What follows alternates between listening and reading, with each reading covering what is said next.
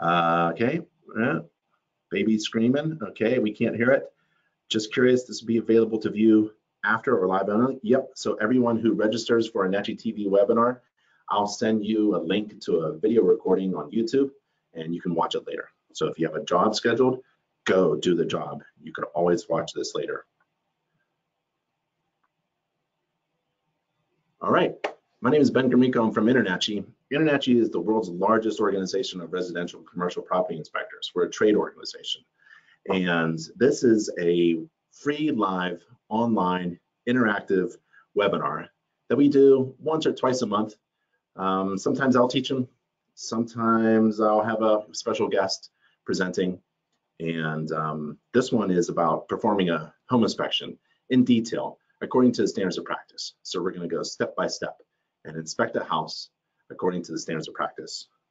You can find all of us at nachi.org/contact, and that's where you'll find all of the staff at InterNACHI, and we all essentially work for you. So feel free to contact anybody on staff and ask them, what can you do for my home inspection business? And today is January 17th. So welcome to class, everybody. We're going to inspect this mansion. I inspected it. It's in a cold climate, Pennsylvania, and it took me about 3 hours to inspect. I did about 500 digital inspection images and some video, and we're going to go over most of them as we go through the house inspection. Again, InterNACHI is a federally tax-exempt 501c6 nonprofit membership trade organization and headquartered in Boulder, Colorado. And if you wanted to visit InterNACHI, that's at nachi.org, nachi.org. And if you wanted to see, like, how many inspectors are there in the world, you can click that link for our membership stats. And there we are. So we've got this map, and you can zoom in if you wanted to, see where other inspectors are, or you can scroll down the page and see where how many inspectors are there in California or in Florida. And then we're international, so we have home inspectors all over Canada and all over these countries internationally. The InterNACHI School is the only nationally accredited tuition-free college for home inspectors accredited by the U.S. Department of Education, and we're also a member college of the National Association of Career Colleges of Canada.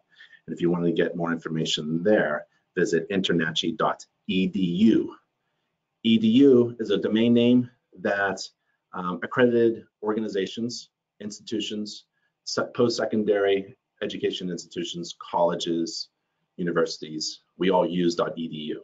So if you're looking for a school in order to become trained and certified and to grow your business as a home inspector, careful, do research. Not all schools are accredited. Some are, but a .edu is a good indication that that school is accredited.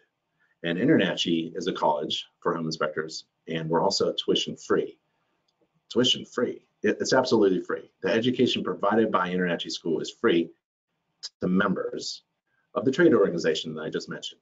So you join InterNACHI as a member, and you have free, unlimited access to everything InterNACHI provides our members in order for them to be successful home inspectors. And we'll talk a little bit about that. So, free online accredited college for home inspectors, that's at internachi.edu. And everything you need all in one place is at nachi.org/everything, that domain there. So all of these, hope you have a pencil and paper. nachi.org/everything is where you'll find everything that you need to be a successful home inspector. If there's anything that you need and you can't find it, feel free to contact us at that contact page that I mentioned earlier. And you're on NACHI TV. That's live interactive classes about inspecting, business, marketing, websites, and you can watch the videos there at NACHI TV at that URL, nachi.tv. Watch certified master inspectors perform home inspections and write inspection reports. Don't pull out thousands of dollars in order to get trained and certified as a home inspector. And also, Well, because InterNACHI provides everything you need all in one place. The trade organization offers a free online tuition-free school so you can get trained and certified, continuing education to renew your certification or license, professional development classes. We have an online inspection community. We have a network of mentors. We have business and legal documentation and free advice. We have a marketing department that works for you to design all of your marketing, like your logo design, business cards, flyers, and all that design work and consultation is free. So we have everything you need. If you're thinking about going to a school and it costs thousands of dollars to do that, careful. If you want hands-on training, we have that also. We have a network of schools all over the world that provide hands-on training, mentoring, and ride-alongs. So come to InterNACHI at nachi.org and test it out. If you're interested in joining and you're not a member, email me at that address and I'll offer you a big discount. An offer you can't refuse. We'd love to have you join InterNACHI. Let's inspect this house, okay? According to the standards of practice, I'm gonna try to look at your questions as we go along. There's, again, 500 of you just registered for this class. So, yep, Russell says, my car window is open so I can't hear it. Yeah, you should probably close your car window and careful driving. Let's see, thank you. Okay.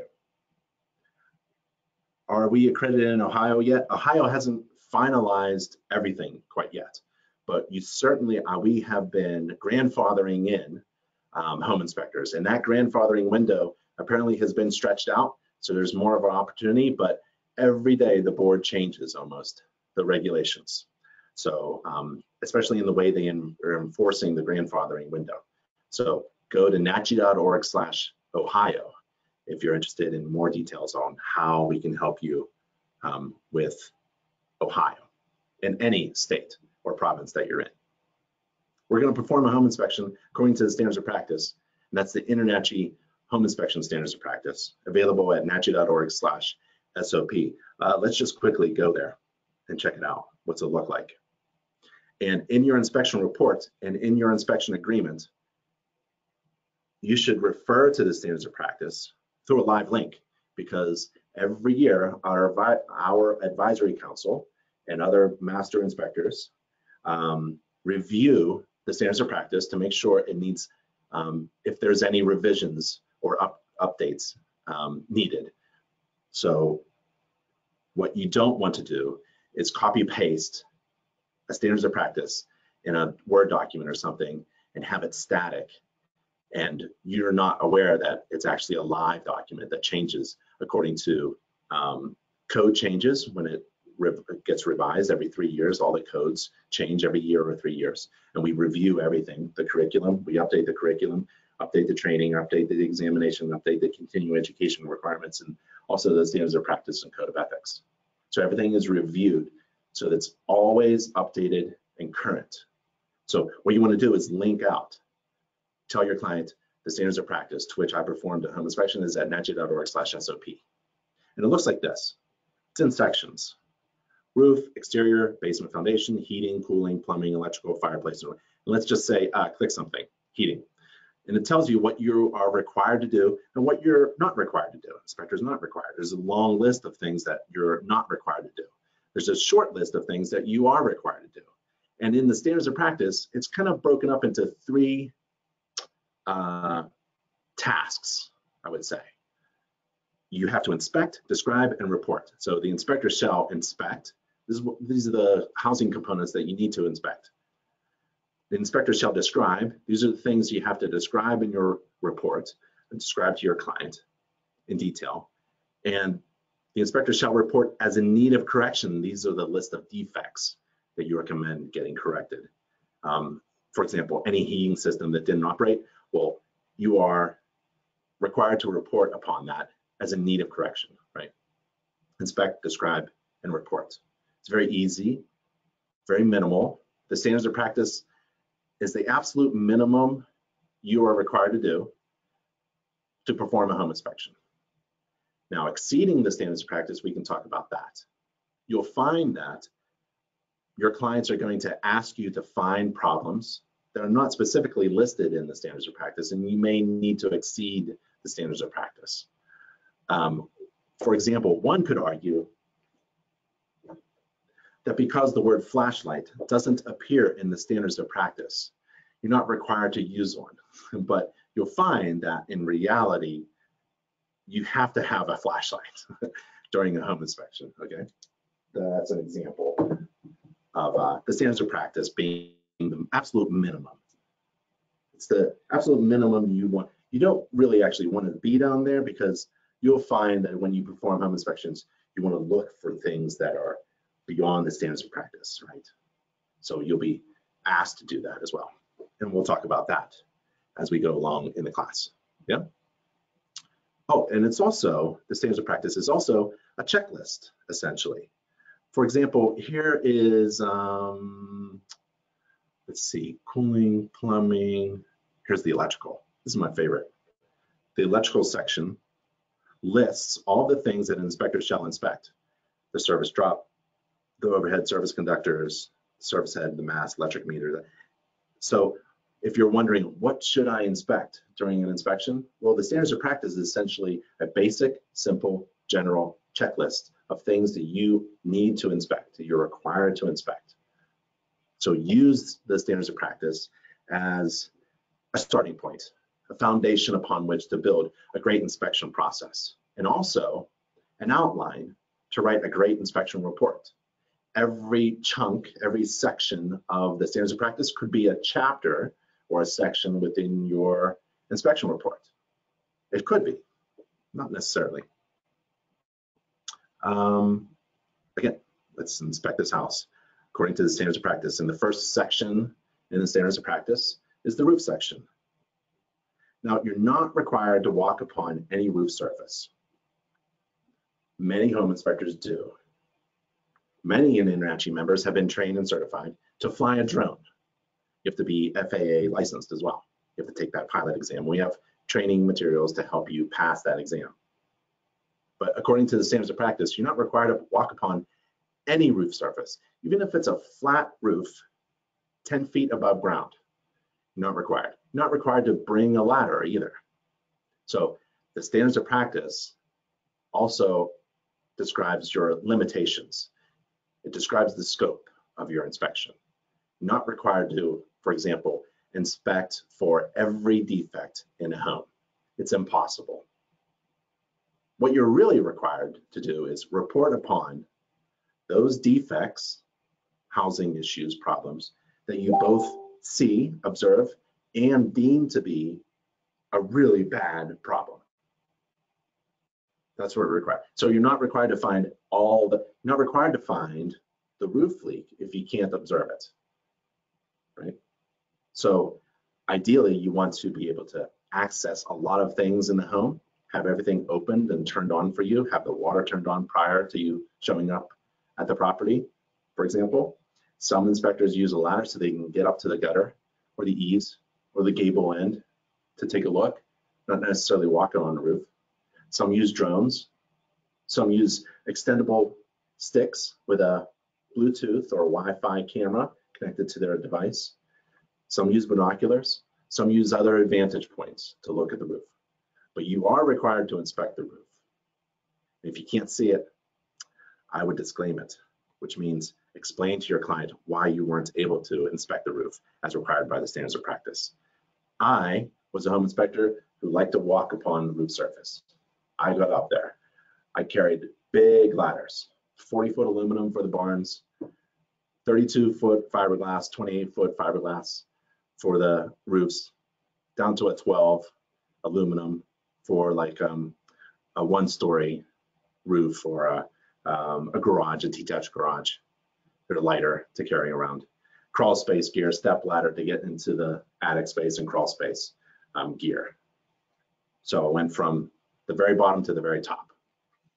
And I exceeded the standards of practice consistently for all my clients, if I could walk upon the roof, so that they knew if they were reading one of my inspection reports and they saw me on the roof, they can expect me to try to get up on their roof, right? And it's also part of my brand. So what you do is you try to figure out what you're really good at.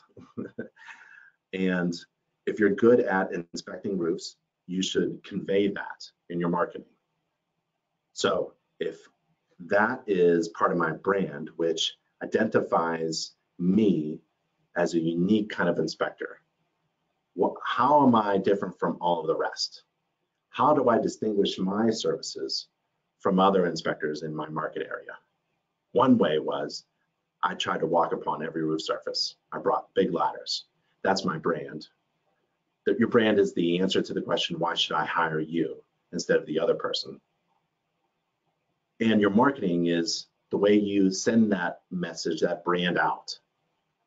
So I communicated this. I always took a picture of my feet on the roof. I stuck it in my marketing in my inspection report, which is essentially the best marketing piece that I could create. So if you're wondering whether to exceed or not exceed, don't worry. We have a really good article for you to read at nachi.org/exceed or not exceed. So these are the pictures that I took during the inspection, and I like to take a picture of just about everything that I'm inspecting. It forces me to inspect everything as much as I can. And I take a picture of every slope, every field, every surface of the roof, and every component that I come across, like this fella, this chimney stack. If you're wondering how to inspect a roof, go to our education page and enter roof in the search field. So we have many courses on how to inspect a roof, and they're all accredited, nationally accredited. So if you go to our education page at nachi.org/education, and in the search field here, type in roof. And on the right, all these roof courses will show up. So I like this one, how to inspect a roof, how to perform a roof inspection. And you click it, and when you're a member, and you identify yourself, and you go through the course, and it's very easy. There are quizzes along the way. There's a final exam at the end. And there's a certificate of completion, and your name is on it and the date. And it's a really nice way to educate yourself, to gain the knowledge, skills, and abilities that you need to perform a home inspection. We also broke it down into systems. So if you are weak at electrical, you can go to our education page and type in electrical and gain the knowledge, skills, and abilities that you need in order to perform an electrical system inspection. Yeah. So we have everything you need. And again, the InterNACHI School is tuition free for members. So you join InterNACHI, and that's at $49 a month or $4.99 a year, unless you have a discount code. And then that training that you need to become trained and certified and highly qualified and competent to perform a home inspection is all online and free. According to the Home Inspection Standards of Practice, the inspector shall inspect from the ground level or the eaves, the roof covering materials, the gutters, the downspouts, the vents, flashing, skylights, chimney, and other roof penetrations, and the general structure of the roof from the readily accessible panels, doors, and stairs. So what do we want to do? Let's take a look at the roof covering materials. So that is what we're going to check. And I like to get up close and touch things that I'm inspecting. I often find that when I walk upon a roof, which is dangerous, we do not recommend it. It's not required. It's hazardous. A fall could be fatal. I find things that I wouldn't normally be able to see without going upon a roof. So that's what I'm looking for. I'm looking for those things that I couldn't see from the ground, maybe. And I'm looking at just about everything. And I like to hug the ridge, especially when the roof is steep, so that I can take a look at the roof covering materials and feel very confident when I step down from the roof on my ladder and down to the ground and meet my client because I get to the inspection early and I do the roof inspection before my client even shows up. So I don't take my client up on the roof. So I do the roof inspection. I take all the pictures, all the video, and I make my comments in my mobile software, and I come down the ladder and I shake my hand. I shake the hand of my client and I tell them about the roof condition. And I feel very confident in doing that because I've been up there and I've seen it for myself and I've touched it and I've walked up on it. And I talk about the roof covering material. And you have to use the right terminology, especially when you're talking to your client and writing an inspection report. It's a legal document, essentially. It's written in your opinion. So your mouth is a tool for your success. You have to use the right words. You have to use the right terminology. And to help you write a great report, which reflects what you said during the inspection and what you wrote on all the notes that you took. And it reflects also what you know, the knowledge that you have. We have resources for you, and they're based upon code. In fact, all of InterNACHI's training is based upon the most recent code. So, for example, we refer to the 2018 International Residential Code. And if we go there and take a look at definitions, let's take a look.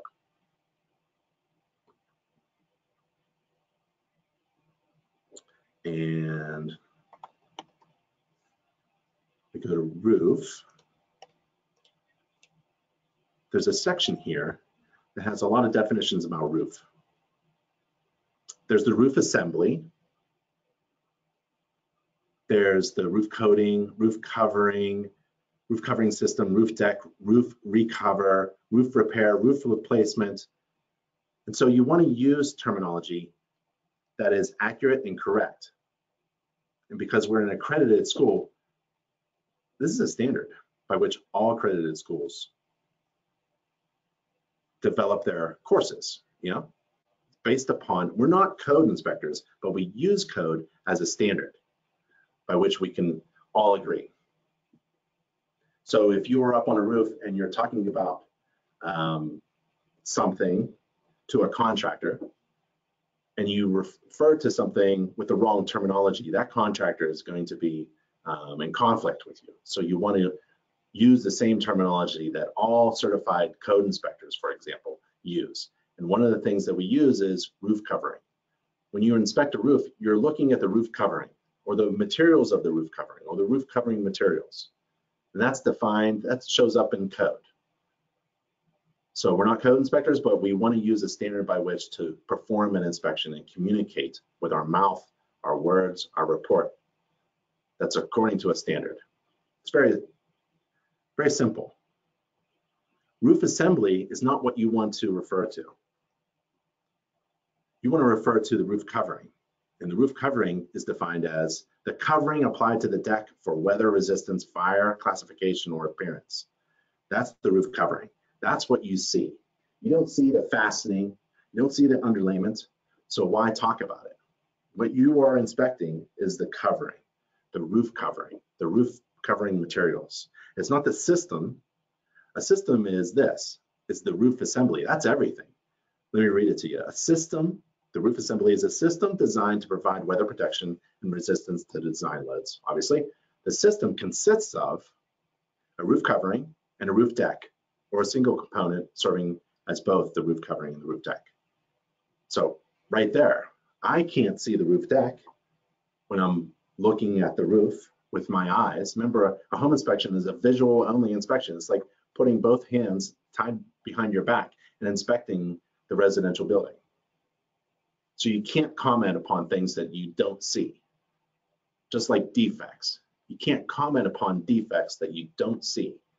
You can only comment and report upon defects that you both see and deem to be material, really serious. We'll talk about that later. So a roof assembly includes the roof deck, underlayment, roof covering, and also can include the thermal barrier, ignition barrier, insulation, and a vapor retarder.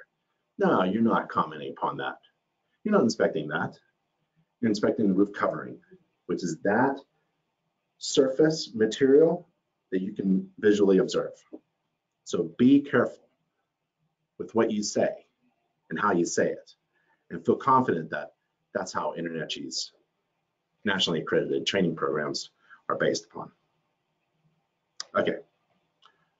According to the Home Inspection Standards Practice, a home inspection report shall identify in written format defects within specific systems and components defined by the standards that are both observed and deemed to be material by the inspector. The reports can also include other comments and opinions. So what is a material defect? It's not the roof covering material. It's not the same kind of material. Here's a material defect. A material defect is a specific issue with a system or component of a residential property that may have a significant adverse impact on the value of the property or that poses an unreasonable risk. And the inspection report shall identify those defects that are both observed and deemed to be material. And you'll find that your client is going to want you to find other defects. And that's the reality of the situation, because some clients will want you to identify things that won't have an adverse impact on the value of the property and doesn't pose an unreasonable risk, but they want to negotiate on that repair with your report describing the problem and your recommendation for it to be fixed. So an example would be a crack in tile in the kitchen floor, several cracks in the tiles. In fact, let's just imagine that there's 10 of them cracked, right? That doesn't have an adverse impact on the value of the property, and it's not posing an unreasonable risk to someone's safety. But it's a major defect, and you'll find that your clients will just want you to, will demand that you put those types of defects in the report. So when you perform a home inspection, according to the standards of practice, you're required to find only one type of defect, material, that you both observe and deem to be material. But in reality, there are other types of defects, and we can go over that. So, are there other types of defects in addition to the material defects that I could observe? Yeah. What kinds? Well, it's up to you to describe them well enough in your inspection report. But one thing you could do is go to our glossary and type in defect. Defect, this is at nachi.org/glossary. And there are 4 defects defined in our glossary. One is material, we've already talked about that. The other one is major defect, minor defect, and cosmetic defect. I kind of like these. You're not required to use them at all, but they may be helpful for you to think about how you use your words to communicate your observations. And a major defect is something that's in need of correction, repair, that we need a contractor to do, like a hole in the roof, right? It doesn't have an adverse impact on the value of the property, and it's not posing an unreasonable risk. It's not a material defect. And it's not minor. A minor defect is something like a dirty air filter, kind of related to home maintenance, something that a homeowner can do without really any special skills or knowledge. Changing the air filter, every homeowner should be able to do that, right? They sell it at Home Depot, pull it in, pull it out, right? Cosmetic defect is like a stain on the carpet, a dent in the drywall. That's cosmetic. A lot of cosmetic problems do not show up on a home inspection report. Some do, maybe as just courtesy to your client. So maybe that will help you identify and describe to your client the type of defect, the severity, some kind of distinction between a dirty air filter, a cracked tile, a hole in the roof, or something that's going to kill someone, right? They're all defects, they're all problems. And you can use a lot of words to describe each one. But your clients, I found a lot of new homeowners just simply do not understand. Is it low priority or high priority? Not necessarily cost, because say a missing GFCI in a bathroom, it's really a safety issue. It's a major defect. It could hurt somebody. It could be fatal, really, if it doesn't function properly and saves. It's designed to save lives. If it's not working, that's a big problem, right? But excuse me, the GFCI itself is reasonably less than $100. So how do you define it? I wouldn't define, careful about cost being your distinction between a major defect and something that's cosmetic. So careful. The term defect is in our glossary to help you figure out how to communicate in the best way possible your observations. The next thing we need to inspect are the gutters. You can do that from the ground, just so you can see the underside of the gutter to see if it's leaking. That'd be great. If it was filled with water and dripping, that's a good indication of a defect, major defect, because you need a gutter person to go out there and fix. If it's cleaning the gutters, maybe it's a service, kind of like a home maintenance thing, kind of minor. So those are the gutters. They look good. They're fastened. I'm not grabbing each one, making sure the fasteners are properly installed. It's impossible. So there's a standards of practice by which you perform a home inspection, which helps you essentially set the expectation of your client that you're not there to find every problem in the house, only those that you both observe and deem to be material. Got to check the downspouts. There's the downspouts. Got to get them diverting water away from the house.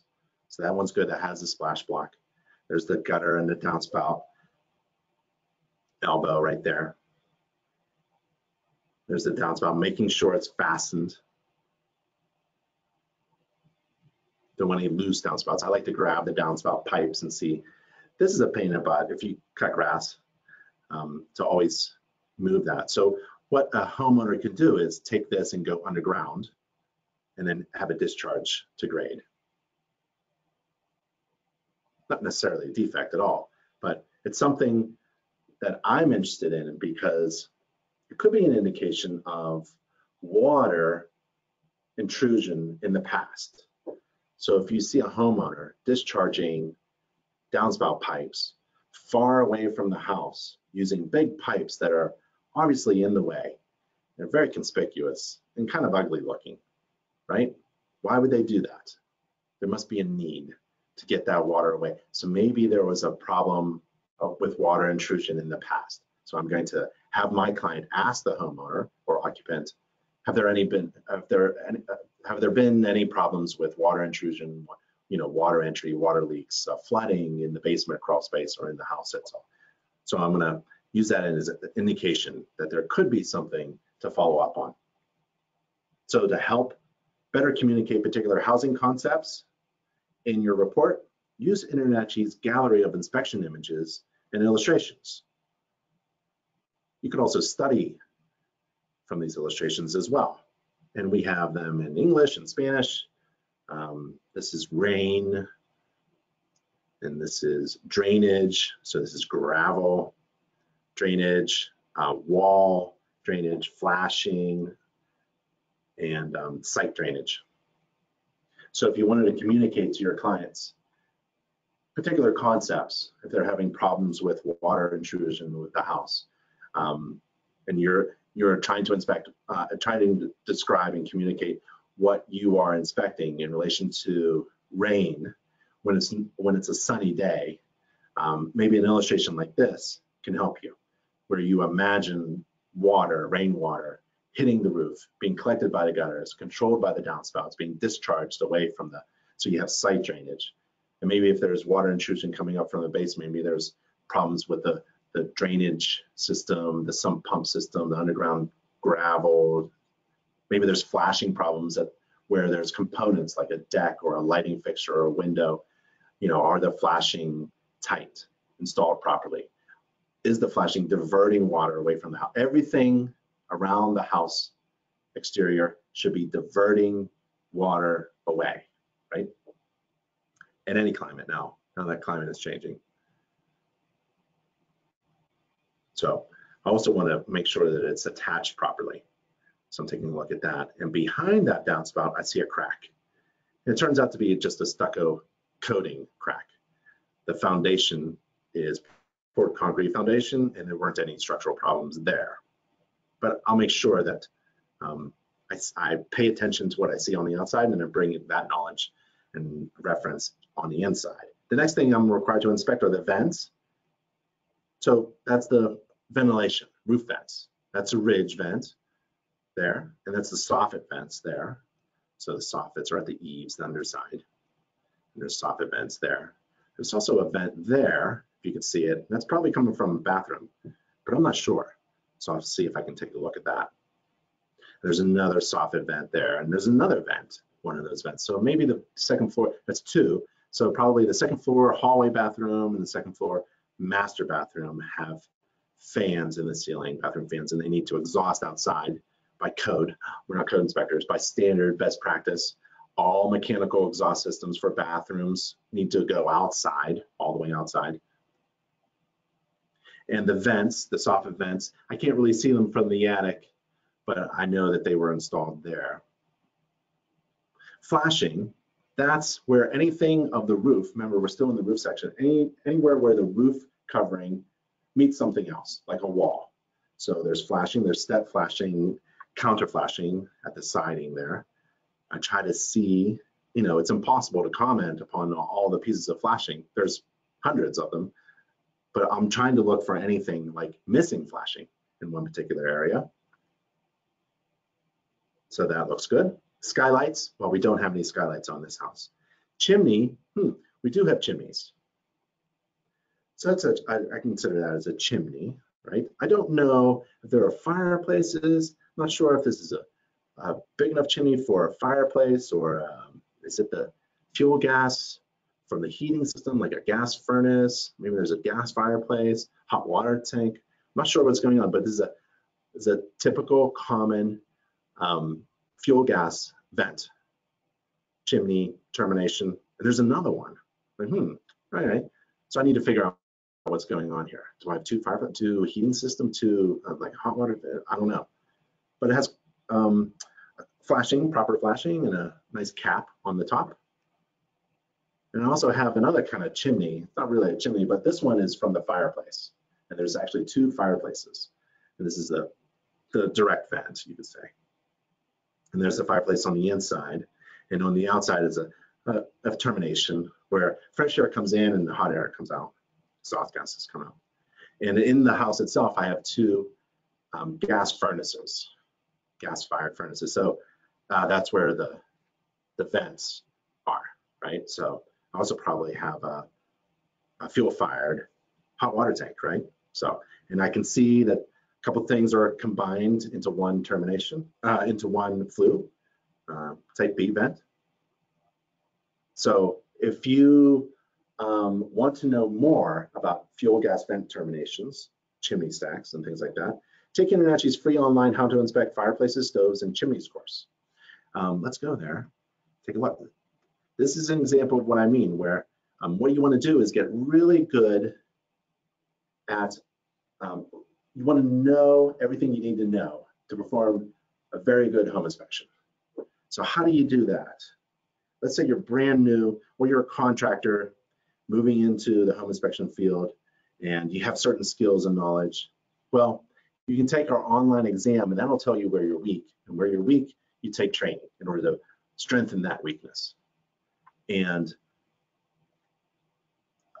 ideally, a good idea is, what I recommend is find the place, find the training school, the accredited institution, the organization that provides the training for free and online. So you don't have to sit in a classroom for 5, 10, 15 days. Who has that much time to sit in a chair? Maybe you get up and you do something, there's a hot water tank you can touch or something. Or maybe there's 1 or 2 homes that you go through or something like that. That's not going to make you a home inspector. What you need is an accredited home inspector certificate program, right? That's according to a national standard, and it's accredited, which means we prove that when you graduate from our program, you actually have the knowledge, skills, and abilities to perform a home inspection. After you graduate InterNACHI's Home Inspector Certificate Program, you are qualified to perform a home inspection. You are trained and certified to perform a home inspection, because we're a college for home inspectors. Other schools, I don't know. I don't know what standard when you graduate, who knows if you are actually competent performing an inspection. right? You should be nervous. But if you go to InterNACHI, we're an accredited school.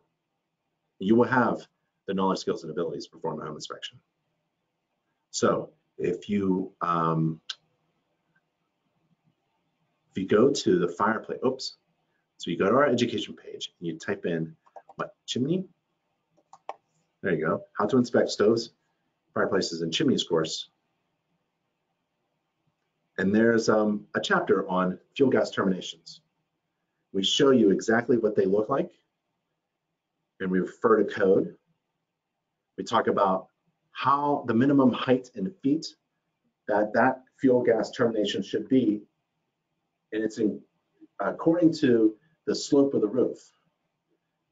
So most vent gas terminations, fuel gas terminations that you'll find will have a minimum height of 1 foot, because most roofs are from flat to 612 pitch. Flat to 612 slope, sorry. And 612 is really, really steep. So that most homes are like 412 slope. Those you can walk on. 612 gets a little steep. And if you see a fuel gas vent termination, it needs to be at least a foot high. That is very different from the 3-2-10 rule for masonry fireplace chimney stacks, right? They need to be 3 feet and 2 feet above anything within 10 feet. So that's a different type of chimney. And how do you know the difference? Don't guess. And don't go to an unaccredited school. Sorry to keep beating on this. You want to go to a training program that will teach you exactly what to inspect and how to inspect it according to a standard. And according to the standards of practice, you have to inspect the roof penetrations. And this is anything that comes in contact with or goes through the roof covering materials that we mentioned earlier, right? So it's the vent pipes. There's the vent pipes there. I can't get to them close enough, but I'm gonna zoom my camera in and take a picture. Everything looks pretty good. I don't see any tears or damage to the rubber membrane material there. According to home inspection standards of practice, the inspector shall describe the type of roof covering materials. And so that's asphalt. Asphalt covering, asphalt roof covering, laminated shingle, asphalt shingle, something like that. The inspector shall report as in need of correction any observed indications of active roof leaks. And we didn't find any. Inside the house, I didn't see any. I like to look at the second floor ceilings, the drywall. If there's a water stain, especially before a home inspection, they usually paint that up. If I actually see a water stain, what I'll do is I'll get my moisture probe and I'll probe it, right? So this is a fun tool. So it's an extendable, it has 2 pins. If something is wet, it'll give me an audible signal and a visual signal. So I'm not measuring anything. As a home inspector, I don't have to measure a thing. I can just approximate, for example, the depth of the insulation. And this also helps me, let's see if I can see it in the camera here. There we go. Helps me probe through carpeting into the padding, into maybe the basement floor, or the concrete floor, or the wood flooring, the deck, the substrate, something through the carpeting or through the drywall. It allows me to probe, and I can touch a 10-foot ceiling with this, right? Also, that's a really cool tool. Makes me do a home inspection better. Also, this is the killer, an infrared camera. It allows me to see things that I wouldn't normally be able to see without it. And this is a FLIR C2. It's only a few $100 from Inspector Outlet. That's where you get all your tools. Okay, where was I? Oh, so if I see a stained something, a watermark, a bunch of watermarks, or maybe down in the crawl space, dried watermarks, dried mud or something, I'm going to call that out as a problem. And we need to find out if that is an active leak or a dry. Even if it's probed, infrareded, moisture metered, and it's all dry, I'm going to call it an active roof leak until somebody tells me, nope, that was fixed. Sorry, we didn't paint it. Nope, that water mark was from when the house was built and we just simply didn't mop it up. Okay, great. But until then, I'm going to assume, I'm going to decide on the side of my client that it's an active leak and somebody needs to fix it, or tell me that it was already fixed, or tell my client that it was already fixed. So learn how to write really great inspection reports using InterNACHI's report writing resources. You don't have to go anywhere else to learn how to write a great inspection report. We have sample reports that you can look at that are written by certified master inspectors and compare how you write something like a defect, like a watermark. How would another inspector write that up? How do you write your observations about your roof inspection? The inspection of the roof system, right? The roof covering, the gutters, downspouts, and all that. How did you figure out how to write that? What do you say? We have sample reports, a ton of sample reports that you can look at. We have free inspection software. It's a basic checklist. You can use it. I wouldn't use it for your client, but I would use it to practice. So if you're brand new, what you do is get our free inspection software. It's free to members. And you inspect your house 10 times. You want to do a ride along? Forget that. You want to pay somebody to watch you inspect? Forget that. Use our free inspection checklist and it will tell you what to inspect, and you go inspect it. You take a picture of it and you write it up. You go to the next thing. You do that 10 times, right? And then you get software and you learn how to do the same thing 10 times using software. You get really good with your software. There's no need to hire somebody to watch you screw up on software that you haven't practiced on yet. So practice on our free inspection software. Buy software, real software from a software provider that provides discounts to our members, and start to learn how to write a report using the resources like the sample reports and the online training courses. We have online training courses that teach you how to inspect a defect, find a defect, inspect it, describe it, and write a report. We also have report writing videos. You can watch a certified master inspector perform an inspection and write a report right in front of you. There's nowhere else you need to go. We also have step 11 at this URL, nachi.org/everything. If you go to nachi.org/everything, it's a 15-step checklist on how to become a successful home inspector. So go through step 1, step 2, step 3, yada, yada, yada. Step 11 is where you find all the resources to write great inspection reports. So you're not alone. What you have as an InterNACHI member, when you join InterNACHI, a whole world of resources open up to you, and they're all free because you're a member of InterNACHI. And this is one chunk of information just to help you write great inspection reports. So I would go through this.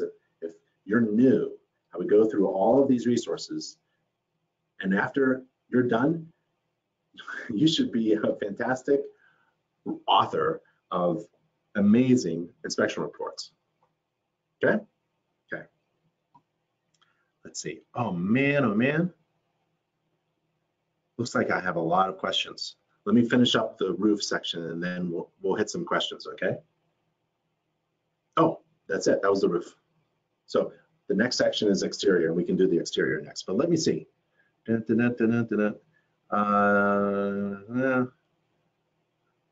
How will students of this class receive the CE credits? What you do is you download the certificate of completion that comes with the class. So you'll get an email saying, thanks for attending the class, and you download the certificate. And then as an InterNACHI member, you upload that credit into your education transcript, in your education log. You log it in so that when you print out your transcript, if you wanted to, that's recorded in there. Loud and clear, even tile roofs, yes. So Michael, we have a really good course on tile roofs, on how to inspect tile roofs, and even some training videos on how to walk a tile roof without cracking all the tiles. What is the maximum slope you've walked? I've done some crazy stuff where my clients were roofers and I followed them up on the roof. That's the worst thing a home inspector can do, is follow a roofer on a roof, because they're like deer. They just go right up, mountain goats. 612 is when I get uncomfortable. But I was a home builder before I was a home inspector. I use safety equipment. I've been trained. We have a couple ladder safety courses. So if you wanted to be safe with a ladder, please don't use a ladder without taking the ladder safety course first from InterNACHI. And again, it's free and online. A lot of people are saying that the audio goes in and out. Looks like it's good on my side. Sometimes it's just a glitch. You can refresh your screen or log back in. Make sure your audio is on. Sorry about that. There was, when you registered, there was a little link to test the audio. Maybe you could do that. What is Ben's opinion, that's me, of software that adds dollar or dollars to items of issue? Not quoting a price, but suggesting an expense. Yeah, I think we kind of addressed that, Amy. That the example was a $50 GFCI is a major defect, actually. So it would be a $1, but it's a major defect that I point out because it helps people not get electrocuted, right? So if a GFCI is not working or is missing, that's why I inspect a home without any regard to the age of the house, because an old 1885 Victorian home was built according to code back then, and GFCIs didn't even exist. But when I inspect a home, I inspect it, I don't care when the house was built. If there's missing GFCI, for example, missing GFCI protection in the bathrooms, for example, in an 1880 Victorian home, historic home, it's in my report as a major defect. I'm not gonna give it a $1 sign or anything like that. I'm gonna call it a major defect and a recommendation to correct it. Excuse me. Hope that helped. Ajit, any idea you can give as to how you can judge the age of the roof? Don't. You don't have to. The age of the roof only is clear to me when it is absolutely at the end of its service life, when it's falling in pieces in my hand, when the top granular surface of the material, roof covering material, the asphalt shingle, is just flaking in pieces and cracked. And that's the only time I can say this is an old roof. Everything else is just a guess. So if my client really forces me to guess the age of the roof, I'll take a guess, just out of courtesy. I'll try not to write it down, so I don't want anybody to pin it on me. What I really will do is I'll make sure that in my report, I tell my client to ask the homeowner or occupant about the history of the roof performance. Were there any roof leaks in the past? And that usually starts the conversation about the actual age of the roof and when that roof was installed or last repaired, and why was it repaired. Scotty, referencing a comment about the several cracked tiles in the kitchen floor, you were saying it wouldn't be something to report. I think it was, it's not a material defect. That was the point. I was trying to distinguish between something that's going to hurt somebody, like a material defect and cracks in the tile. I would report the cracks in the tile. In fact, I love it. I love knocking on, I use another stick to knock on the tiles so I don't have to bend over, because you do this 100 times. You know, after 10,000 home inspections, you get kind of tricky. So you just, and the sound of tile changes when it loses its adhesion to the substrate. It sounds hollow, and I love doing that. Or with your knuckles, that works too. That's why I bang on the walls of the tile walls of a shower and tub area enclosure, just to see if my hand goes through. And if my hand goes through, for example, because I'm pounding on the tiles, because if I see a cracked tile in the shower too, I'm going to make a recommendation. It's a major defect, needs to be repaired, because it's not a home maintenance item that a homeowner can fix. I'm going to take a picture of it. If my hand goes through, oh, this is fantastic. Some backing in shower stalls are so bad that you can push the towels in and it goes in. It's really bad. I take a picture of it. If I'm banging on something and it falls apart in my hand, if I grab one of those soft brass chrome plated traps under a sink and it crushes in my hand, I don't hide it. I take a picture of it. I found a defect. That's what you are there to do. You're there to break things. If something rotten cracks in your hand. If you grab a windowsill and it's all rotten and your screwdriver goes right through it and you make a big hole in it, that's fantastic. Leave the screwdriver in there, take a picture of it, put it in the report. You didn't break anything. You're there to find problems. If you hit the garage door opener button and the garage door comes slamming down and falls into pieces and all the panels pop off and the wheels fall off the drive, that's fantastic. Good thing you're there. Imagine your client moving in and them doing that. Guess who they're going to call? Last person in. That's you. You're going to be blamed for not reporting on the problems that you found. So obviously, if you find wood rot and your screwdriver goes right through, take a picture of it and report it. So, gosh, I sometimes go off on a tangent. Sorry about that. Model of that probe, go to Inspector Coach, inspectorcoach.com, and click the tool store tab, or go to inspectoroutlet.com, and click the tools. I think they have them there. The probe, that's called a HydroShark. Inspector Coach just uses Amazon. You can find Amazon too, but she finds the tools for you already. So just click it. And then this is called a Corona. It's a 3-tine hoe, T-I-N-E hoe. I heated up one tine and straightened it. And the other ones are for hooking things like insulation above a band rim joist, add a band rim joist and putting it back. And the straightened thing is for probing, obviously, so you can probe something and poke it like that. And it's extendable. It's actually a gardening tool. That's beyond the standards practice, though. So if you want to stick to the standards practice, don't use any of those tools. Where can we find extendable probe? Yeah. So Pat, David, that's inspectorcoach.com, inspectorcoach.com, inspectoroutlet.com. Where to buy the tools, probe like this, don't purchase that type of meter. Go to my end, what if client is asking about the age of the roof, right? We already talked about that. Florida insurance forms require us to put the estimated right. So if you're in Florida and certain parts of the country are unique, especially the coastlines, because the weather has changed, the climate has changed, and now the wind is much stronger, frankly, right? So now the problem is, historically, we have homes with roofs that are not attached to the structure and they blow off. Entire roof systems, including the deck and the structural components, they lift off the house, and we don't want that to happen anymore. So down in Florida or on the coastline, you do different kinds of inspections. It's not according to a home inspection, it's according to like a roof certification or a wind mitigation inspection, sorry.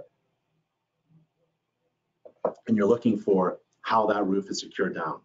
It's even fastened and adhered differently according to the standard. There's different standards by which, if you're down in Florida, you perform a roof inspection. Like a lot of insurance companies just want to know about the roof, right? There are other types of inspections, like 4-point inspections, where you inspect only 4 systems in a home and not the entire home. Does an inspector determine the line between exceeding the standards of practice for the customer benefit, of the client and opening themselves up for liability, for example, garage door resistance test? Yeah, great question, Amy. So there's 10 steps to perform a garage door opener inspection according to a standard. The 10th step is really optional to you. They're all optional, okay? You just, there's a couple things in the standards of practice, home inspection standards of practice you're required to do. But in InterNACHI's training, we have a 10-step checklist. And you bring that checklist into your mobile software so you can remember all 10 steps. And the 10th one is the physical contact test. And we don't recommend using your hands. We recommend the physical contact if you're going to do it, according to a national standard by DASMA, which is using a flat line 2x4 board. You could keep a 2x4, I don't have my toolbox, but you can put a 2x4 about 1 foot long in your tool bag, and just pull it out, and you lay it flat, and you close the garage door with the garage door opener, normal operating controls, and it's supposed to bounce back. That's the physical resistance. You don't have to do this stuff because there's no standard to this. Like my this is different from Amy's this? And how do we know if this is good or Amy's this is good? We don't, it's so dumb. So InterNACHI's training is based upon national standards, and we caution you in doing this resistance test, and we refer to you to a national standard on how to inspect a garage door opener, and we'll talk about that later. Good question, Amy. I put number of years with proper maintenance or something to that effect, David. I put number, I'm not sure if that's a question, but in relation to maintenance, we have a home maintenance book. InterNACHI publishes a home maintenance book. You can buy 1 or 100 or 1,000 at a low price of $2.70. You get a discount as you buy more. And you hand that out to every client and their agent and the homeowner or home seller's agent and the homeowner. So there's like 4 home maintenance books that you need to hand out during every inspection. Why?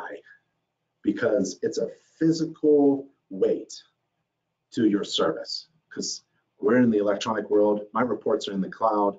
I barely bring any paper. I now strike credit cards, right? All these things are online. Rarely do we print anything out. I'll print out a summary, which is the top things, the major material defects that need to be fixed immediately, and they can start negotiating over it. And I'll attach that to the top of, I'll put that on top of my home maintenance book, which is a 100-page home maintenance book published by InterNACHI. It's only a couple bucks. A lot of people don't do it because they think it's too much. It's like $2. Oh man, that's like $10. If I hand out 4 for every inspection, that's like, oh, that's a lot of money. No, just raise your fee $10, but raise your fee $5 and give out 1 home maintenance book. Now your client is essentially buying their own home maintenance book off of you and enough money for a cup of coffee. That's how I see it. Don't add to your overhead, right? Increase your fee and have someone else, your client, pay for that product, right? So inside the home maintenance book are these service life expectancies in years. You may be interested in that, David. Okay, let's see. Can they charge you if anything breaks? I mean, anybody can sue you for anything, but you're there. You've already agreed. The home seller, this is a real estate transaction, a home inspection during a real estate transaction. The home seller has already agreed to having a home inspection performed according to a standard. And in that process, if you pull on the window blinds and they fall, right? I'm going to take a picture of it. I'll try to put it back because I think I can put back a window blind that falls. But if it doesn't, that's okay. You're supposed to find problems, even to the point of window blinds, right? You move a slider door and it falls off its track. It's not your fault, right? You are there to find problems. And this is a problem. When the slider door falls off its track, take a picture of it, make sure it's not going to fall on anybody. You know, the one time well, a couple of times, but one time I inspected a deck from below and the main load-bearing beam was completely rotten. Nobody knew about it because it was capped with aluminum. I went up, I informed everybody, no one is allowed to walk upon the deck because the deck could collapse. It's imminent.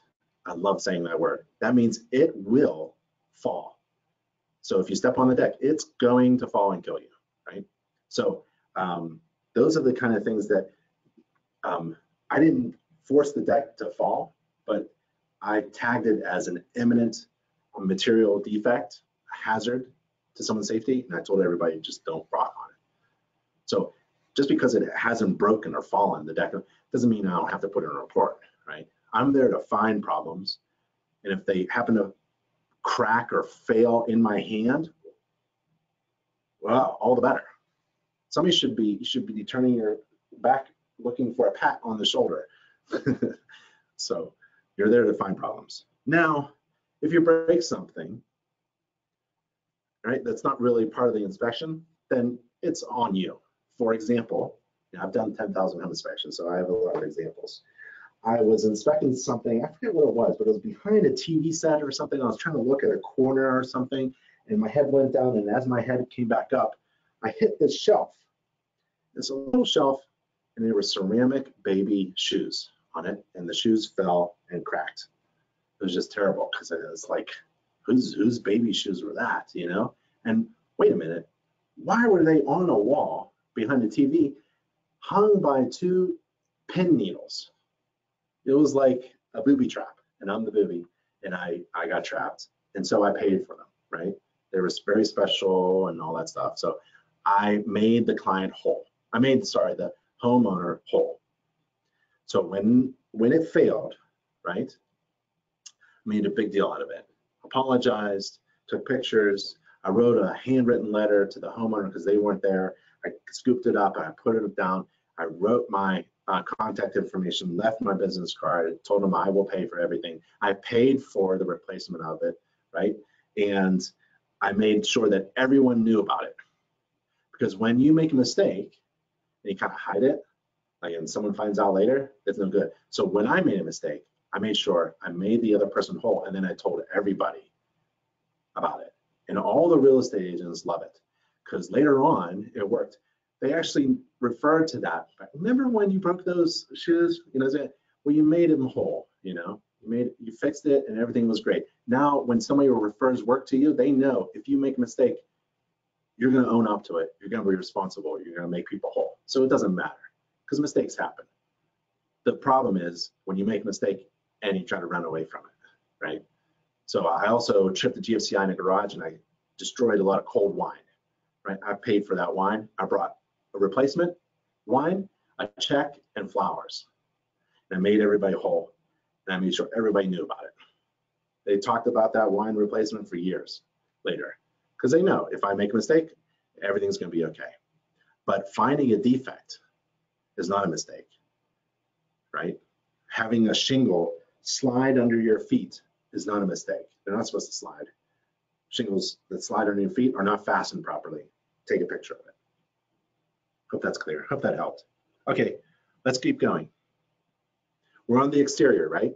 According to home inspection standards practice, the inspector shall inspect the exterior wall covering materials, eaves, soffit fascia, representative number of windows, all exterior doors, representative number of windows, you know, the second floor windows you can't even get to, but all the exterior doors, there can be 1, 2, 3, 4 exterior doors. You should get to them all. Flashing and trim, adjacent walkways and driveways, stairs, steps, stoops, stairways, ramps, porches, patios, decks, balconies and carports, railings, guards and handrails, vegetation, service drainage, retaining walls, yada. So let's do exterior wall covering. And we use exterior wall covering because that's what code refers to, exterior wall covering. So the exterior wall covering is brick. Oh, we use exterior wall covering in your report. Why? Because 2018 IRC Chapter 2 definitions refers to exterior wall covering. So we'll just leave it at that. We already went back for roof covering, remember? So your terminology is important. So it's siding, even if it's observed from walking on the roof, that's vinyl siding. So there's brick, vinyl siding, there's vinyl siding. It's basically vinyl siding house. There's other materials like the stucco on the exposed foundation wall at the top of the foundation wall. And the tree is in contact or very close to the house, the branches, so I'll actually report that. You can become a certified tree inspector through InterNACHI if you'd like. We have an online course.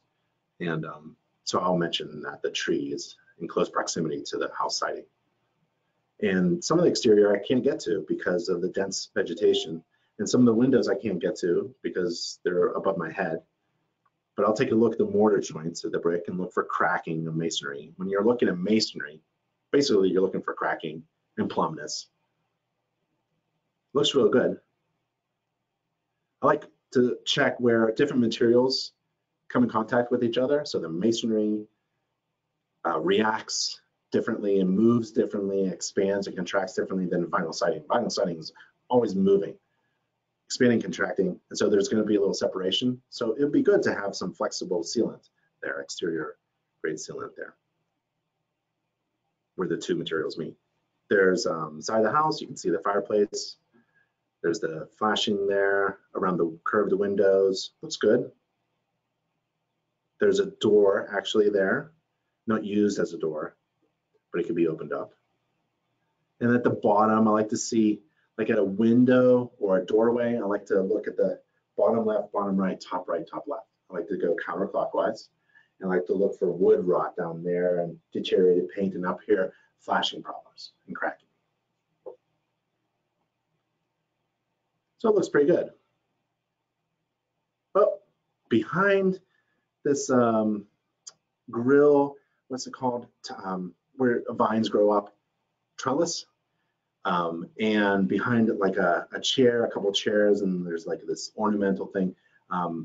It's just coincidence. I'm sure they weren't trying to hide the melted vinyl siding, but there's melted vinyl siding there from a grill that used to be there and got too close to the vinyl siding and it melted the vinyl siding.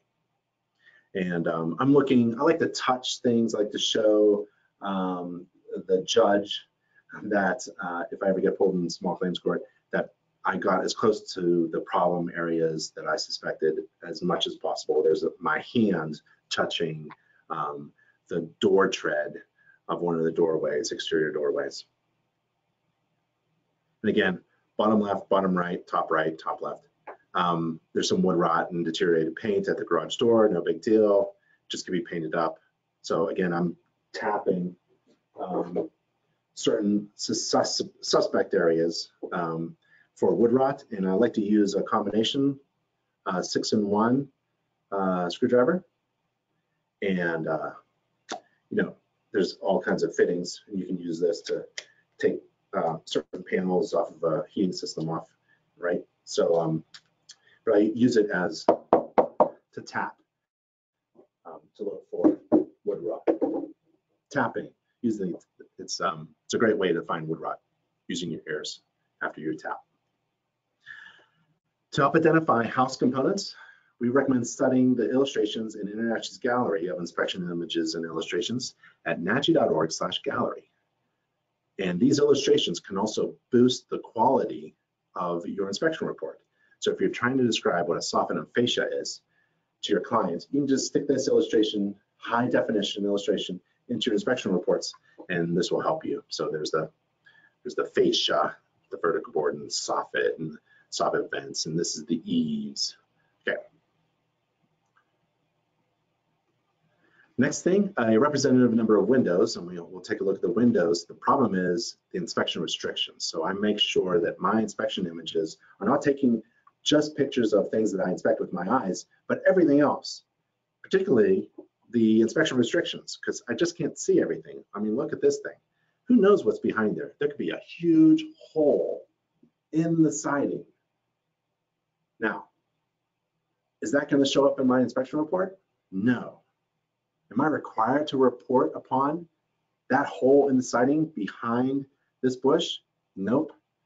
I'm required to report upon the defects that I both observe and deem to be material.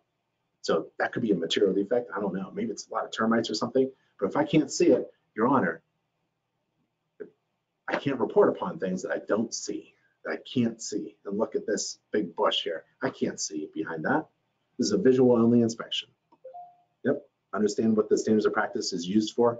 It's the basis foundation upon which you build a really good inspection process, because you know what you're required to inspect and what you're not required to inspect and what you're not required to report. There's a window well. I always take a look. Looks okay. A little covering. All exterior doors. I took a look at all the exterior doors. They look good. This one is not used. I mean, there's furniture there, you know.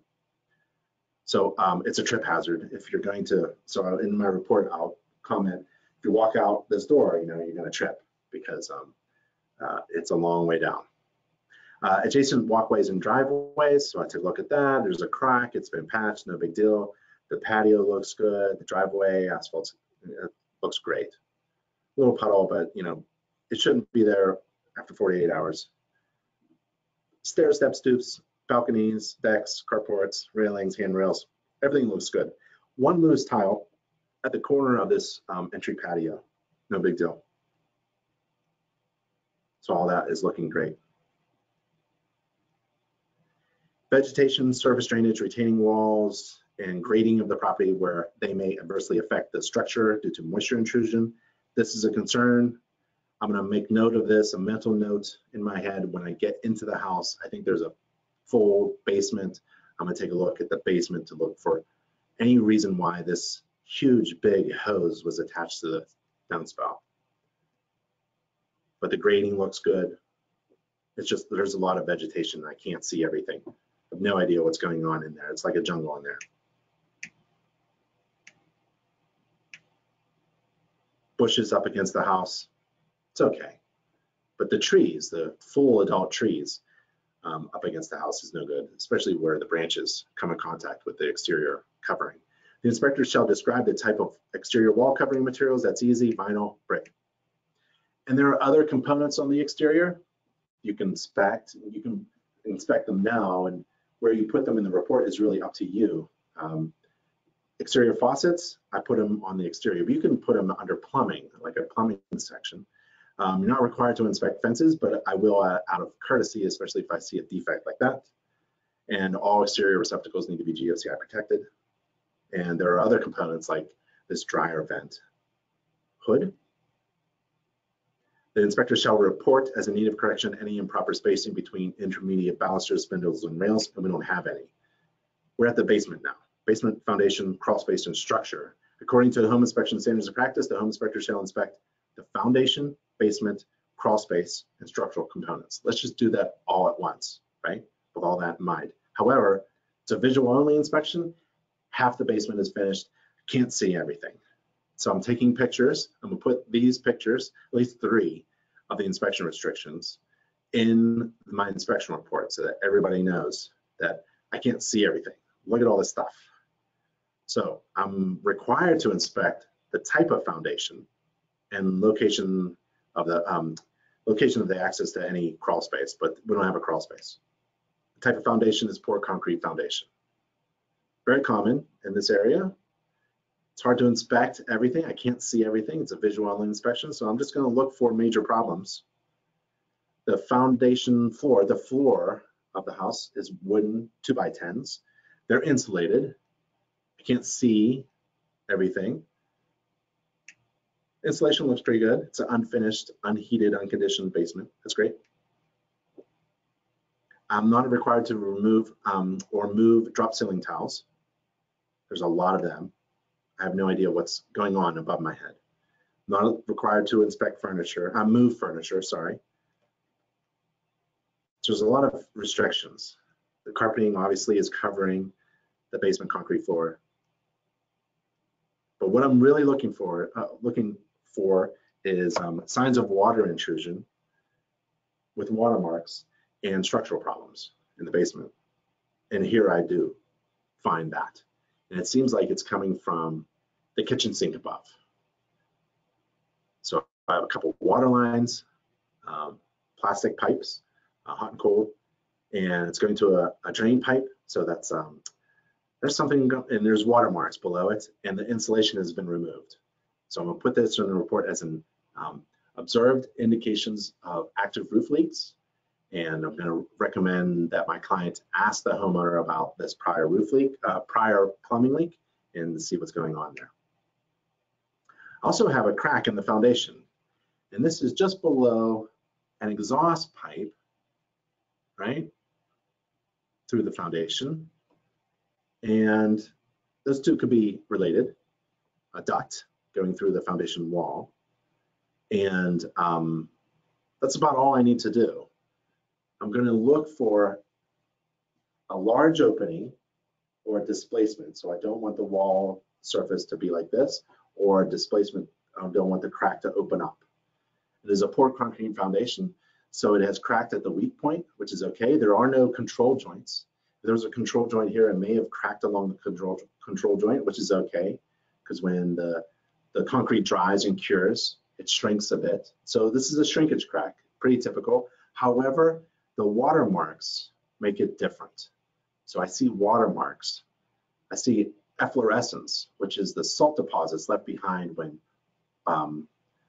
moisture moves through masonry and then dries. If you want to learn about efflorescence, we have a training program about efflorescence and a couple inspection articles about identifying moisture intrusion in masonry and efflorescence. So I'm going to put this in the report. See, it's nice and tight. The crack is nice and tight as it goes down towards the footer. So it's a typical hairline crack. In fact, the crack actually just disappears before it gets to the footer. So typical crack, but the concern is there's water. And I'm sure it was just coincidence that they put stuff in front of the crack, like the window screens. So I'm going to put that in a report as an active roof leak. Sorry, as an active leak, moisture intrusion through a hairline crack of the foundation wall below the duct. So I'm going to take a picture of that. And somebody needs to come in. It's probably going to be an easy fix with epoxy sealant. So they're going to squirt some glue into that. The epoxy sealant is a structural bond between the pieces of concrete, and it's actually stronger than the concrete itself. So I'm looking for water intrusion. Remember those downspout diverter pipes going far away from the house? A little bit of a concern there. So I'm looking for reasons why. And here's a reason. So I don't see any watermarks on the wall, but there's dirt on the floor, as if dirty water was on the floor and the water evaporated and left the mud.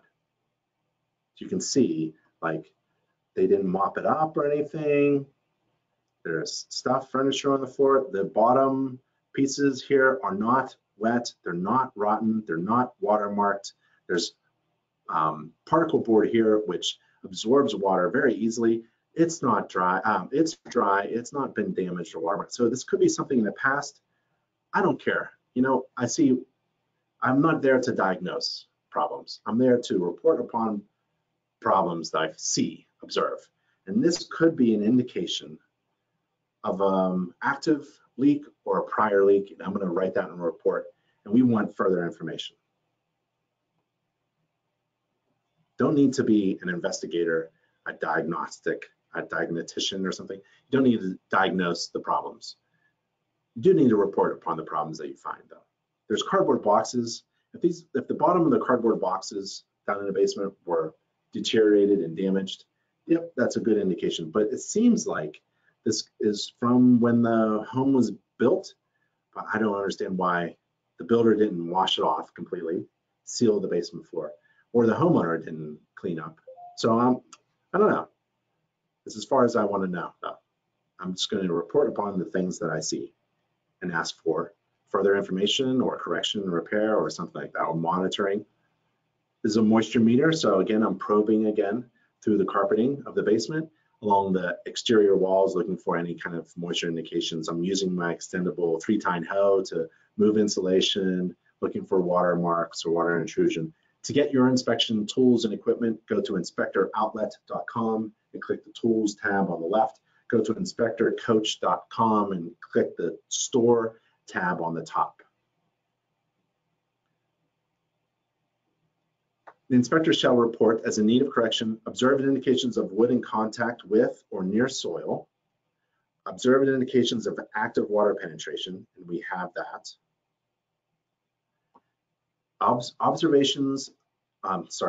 Observed indications of possible foundation movement, such as sheet rock cracks, drywall cracks, brick cracks out square door frames and unlevel floors. We have foundation crack. Observed cutting, notching, and boring of framing members that may, in the inspector's opinion, present as structural or safety concern. We don't have that. So we have that crack in the foundation. We have indications of water intrusion. Heating is next. And to learn how to inspect the heating system, don't worry. InterNACHI provides everything you need, especially if you're trying to learn how to inspect something. So you visit our education page and you type in HVAC. So again, it looks like this. Go to our education page, use the search thing and type in HVAC. And on the right, I like this one, Advanced HVAC Training for Inspectors. And it's basically primarily a video course with all these videos. And it's a really great course. We went to a community college. Thank goodness for community colleges, because we've lost that knowledge on how to do things, practical things in our homes with our hands. And we went to a community college, we got an expert instructor, and we tore apart a ton of heating and cooling equipment, appliances, and inspected the heck out of them all and recorded them in this course. So it's really good. Every component of every kind of appliance, we tore apart and explained how it works, how the component works as part of the system. A system is like a bunch of interdependent parts all working together. And when one part of the system doesn't work very well, it affects other parts of the entire system. So when one part of a burner of a heating system doesn't work well, it's going to affect the entire system. According to home inspection standards practice, the inspector shall inspect the heating system using normal operating controls. What does that mean? Thermostats. Thermostat. I have 3 thermostats in this house. And emergency shut-off switches. So if you wanted to turn off the electricity supply to the heating systems from afar, from a safe distance, you can. So we have 2 heating systems there. There's the zone controls. That's why I have 3 thermostats. So we have dampers on the ducts near the furnace. The difficult part is determining where the conditioned air goes, right, from which system. So you can put your hand on, you can use an infrared camera, a thermal laser point. This one is pretty dirty. This was down in the basement. And man, that register is all nasty, dusty, and dirty. That's kind of fun figuring things out. And there's a shut-off switch, so that's a normal operating control as well. You turn that off to get to the air filter. And there's 2 systems, so there's 2 switches. We have a free gas furnace inspection checklist available. If you wanted to inspect, why don't you download, here's a good idea, download this checklist, it's downloadable, and inspect the heating system of your own home, right? So go to this URL, natchi.org/home-inspection-checklist. See, InterNACHI has everything you need. And there it is, gas furnace inspection checklist. You click it, and you can download the Word format or the PDF format, either way, or you can just use this to create your own. And every bullet point is essentially something to check or report upon. So it's a big checklist. So what you do is you grab these free inspection checklists that InterNACHI provides, and you incorporate them into your mobile software that you're using, so that when you're in front of the gas furnace and you want to inspect it, you can go by the standards of practice, which is the absolute minimum, or you can go by a checklist, which you can customize to suit your needs, and you look really smart because you're not missing a thing. Having a checklist, an inspection process checklist with a mobile device does 2 things. It reduces mistakes, so it reduces your liability, and it makes you more accurate, right? Same thing. But you're not guessing and wasting time, so it makes you more time efficient. You are a better manager of your time. So you increase your efficiency and you make more money. Well, let's say you make, let me explain. Let's say you make $500 during an inspection, but it takes you all day, right? You're not making a lot of money. It takes you 8 hours to do a $500 inspection. So what you want to do is you want to increase gross revenue, and InterNACHI has resources to help you increase your gross revenue. And we also have resources and training to be more efficient in your time. So what you want in business is a fraction where the numerator, the top, is really big. The amount of money, the gross revenue, is divided by a small amount of time. You want to shrink your time by becoming more efficient. I'm not saying run through the house and blow things off, right? No, you want to inspect everything, but be efficient with it. So get some mobile software, incorporate the standards of practice as a foundation, and enhance your inspection process by incorporating InterNACHI's inspection checklists according to your needs. So you can get very good, reduce your liability, and reduce your time, and you make more money. right? So let's see. So download that checklist and inspect your, if you're not going out on a date tonight, inspect your heating system tonight. You got a date with your heating system tonight. According to the Home Inspection Standards of Practice, the inspector shall describe the location of the thermostat for the heating system, the energy source, and the heating method. That's very easy to describe. And the inspector shall report as in need of correction any heating system that didn't operate or you couldn't access it. So let's go to the thermostat. I'm going to describe the location of the thermostat with a picture of all three thermostats. Energy source, gas. I see gas. That's CSST tubing, supplying gas to the furnace. And we talk about that yellow jacketed or black jacketed tubing. And there's a difference between the two, and it's bonding is the issue. And no big deal if you see that. There's a couple things you need to know, and we have the training for it. On the outside, when I was doing the exterior, tripped over this. This is a buried gas tank. There's a tank underneath the ground. According to Home Inspection Standards of Practice, you're not required to inspect. You're not responsible for anything that's buried, actually. So, but I see this, and there's a couple gauges. I'm going to take a look, and there's some standing water in there. So I'm going to report that, and then the pipe comes up, and there's a shutoff valve and a pressure regulator before it goes into the house. Wouldn't worry too much about the surface rust. I'll comment upon it. And the heating method, well, that's ductwork. So if you see air filters, that's forced air. So that's the heating method. Report as in need of correction any heating system that didn't operate. We didn't have it. Everything turned on and everything was accessible.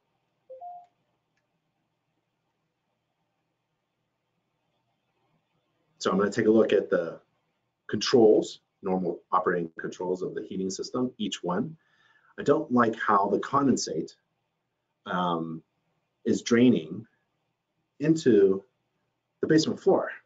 It should be draining into a condensate pump. That's why they created condensate pumps, to discharge that condensate out, to control that condensate out. In the summertime, gallons of water can be produced by the air conditioner, and it drains, and it's supposed to drain what? Through a hole into the gravel, drainage gravel. Remember that, the Spanish terminology of drainage gravel in the illustration from our gallery? It's supposed to drain into that, and then what happens after that? It goes into what? Is there something? There's no sump pump. It just goes what? So if you wanted to finish the basement, you're dumping 2 air conditioners running in the summertime, dumping gallons of water underneath your basement floor, and you have a finished basement. Really? Nope. So it should be collected and discharged outside properly. So there's 2. I test the safety switch when you open up the furnace with the panels, in front of the blower door, that should be turned off. I open up the panel in front of the burners. We got 3 ports here with the manifold. I'm just looking for anything obvious, anything abnormal. And one of the things I see is a lot of rust on the burners. You can see the ports. See the rust, surface rust? What is the rust doing there? Well, it could be excessive heat or water, which shouldn't appear at all. Oh, there's a fan, a draft inducer fan, a draft assist fan, and the flute pipe is metal. So I have a draft fan with a metal flute pipe. That means it's not category 4. It's not a condensing furnace.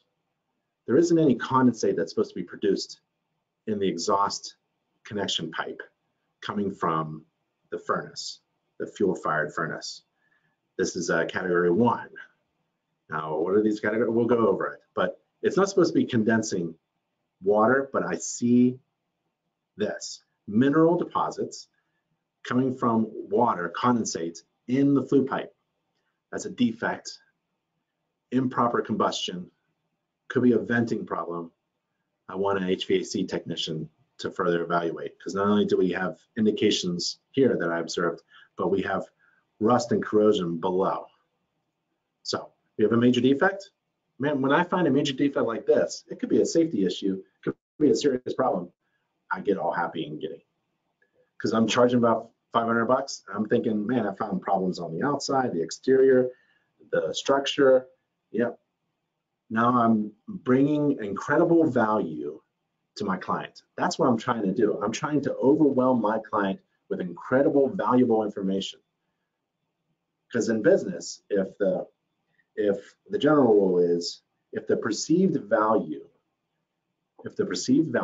is much greater than the cost, then it's a good decision. It's a good product or service, right? That's what I want to do. I want to overwhelm my client with so much information that's so valuable to them, they feel good about my fee. That way I can increase my fee. That's one way to increase your fee, is to make sure that you are providing incredible, overwhelming value to your clients. There's several ways you can do that. And we teach that in our business and marketing courses. Can you identify the furnace type or category or efficiency? If you can't, you go to our free online How to Inspect HVAC Systems course. And there's a chapter called 4 Furnace Categories. And there's this nice little table about if it's condensing or non-condensing, and if the pressure in the flue is negative or positive. And there's category 1. Category 1, old furnaces have a draft hood, and they just don't make them anymore. So if you find a furnace with a draft hood, it's beyond its service life expectancy. It could be replaced. This one has a draft assisting fan. Remember the fan on our furnace? Well, here's a nice little illustration. What it does is it sucks air through the burners, through the burner chambers. The combustion gas goes through the heating system, and the draft fan essentially pushes the exhaust outside, right? So that's a mid efficiency. They're about 80% efficient. And if you see a draft assisting fan, that's category 1, 80% mid efficiency, fuel fired heating system. Category 4, category 2 is commercial stuff, and category 3 is oil furnace things. Category 4 is very common too, because it's high efficiency. We're in the 90% efficiency or greater, which means it burns, it uses most of the fuel. Very little heat is and fuel is wasted up the flue. And there's a secondary heat exchanger to grab that extra heat, and in doing so, water condenses inside the exhaust flue vent pipe, and so you'll find plastic pipe for the vent. Okay, so if you wanted to learn about identifying the type of furnace that you're inspecting, you should be able to identify the type of furnace or the category or efficiency, so you can speak with your mouth words that will be written in your report that are technical and accurate. Make sure you go to the right training program. So there's the blower and all the controls. I have condensate dripping out of one of the air conditioner pipes, and it's actually dripping wet. That's my hand, and it's wet. So that's why the other furnace has rust and corrosion on it. So that's a major defect. I'm gonna get that inspected by an HVAC technician and corrected. There's a humidifier in the wintertime. If you want to humidify your air, you do it like that. That needs to be replaced. All the filters need to be replaced every year. And that also drains into the floor. So in the wintertime, there's gallons of water draining into the basement floor. It's just not a good idea. It's just a cheap thing from the builder. Cheap way to handle the condensate. There's 2 duct dampers to control the heating and cooling. And speaking of cooling, according to the Home Inspection Standards of Practice, the inspector shall inspect the cooling system using normal operating controls. And it's just like the heating system. Describe the thermostat location and the cooling method, and report any cooling system that didn't operate or was deemed inaccessible. So on the outside, I take a picture of the manufacturing labels. I don't put them in the report, but I may use them later in order to figure out maybe the age or the size, or if there's something wrong, or if somebody needs to refer to something. Electrical service switches, within sight of the unit. The electrical lines, the conduit, the liquid line, the suction line is insulated. The base is fine. The fins are not damaged. Looks pretty good. I just don't like the condensate. Plumbing is next. Let's see. Do we have questions? I'm not sure. Amy says, I'm not trained for mold or asbestos, or if I suspect mold or the house is of the age for possible asbestos, what do I put in that as high priority or low? You can become a certified mold inspector through InterNACHI. We have a mold program, a training and certification program. You get a logo. You can perform a mold inspection. And we have connections to laboratory resources. The world's largest laboratory is ProLab down in Florida. We have a connection with them, a partnership with them, and they can get you equipment. What I did was I had the equipment to perform an entire mold inspection, but I carried, sorry, I keep looking around for my tool bag. I don't have it with me. I carried a swab sample.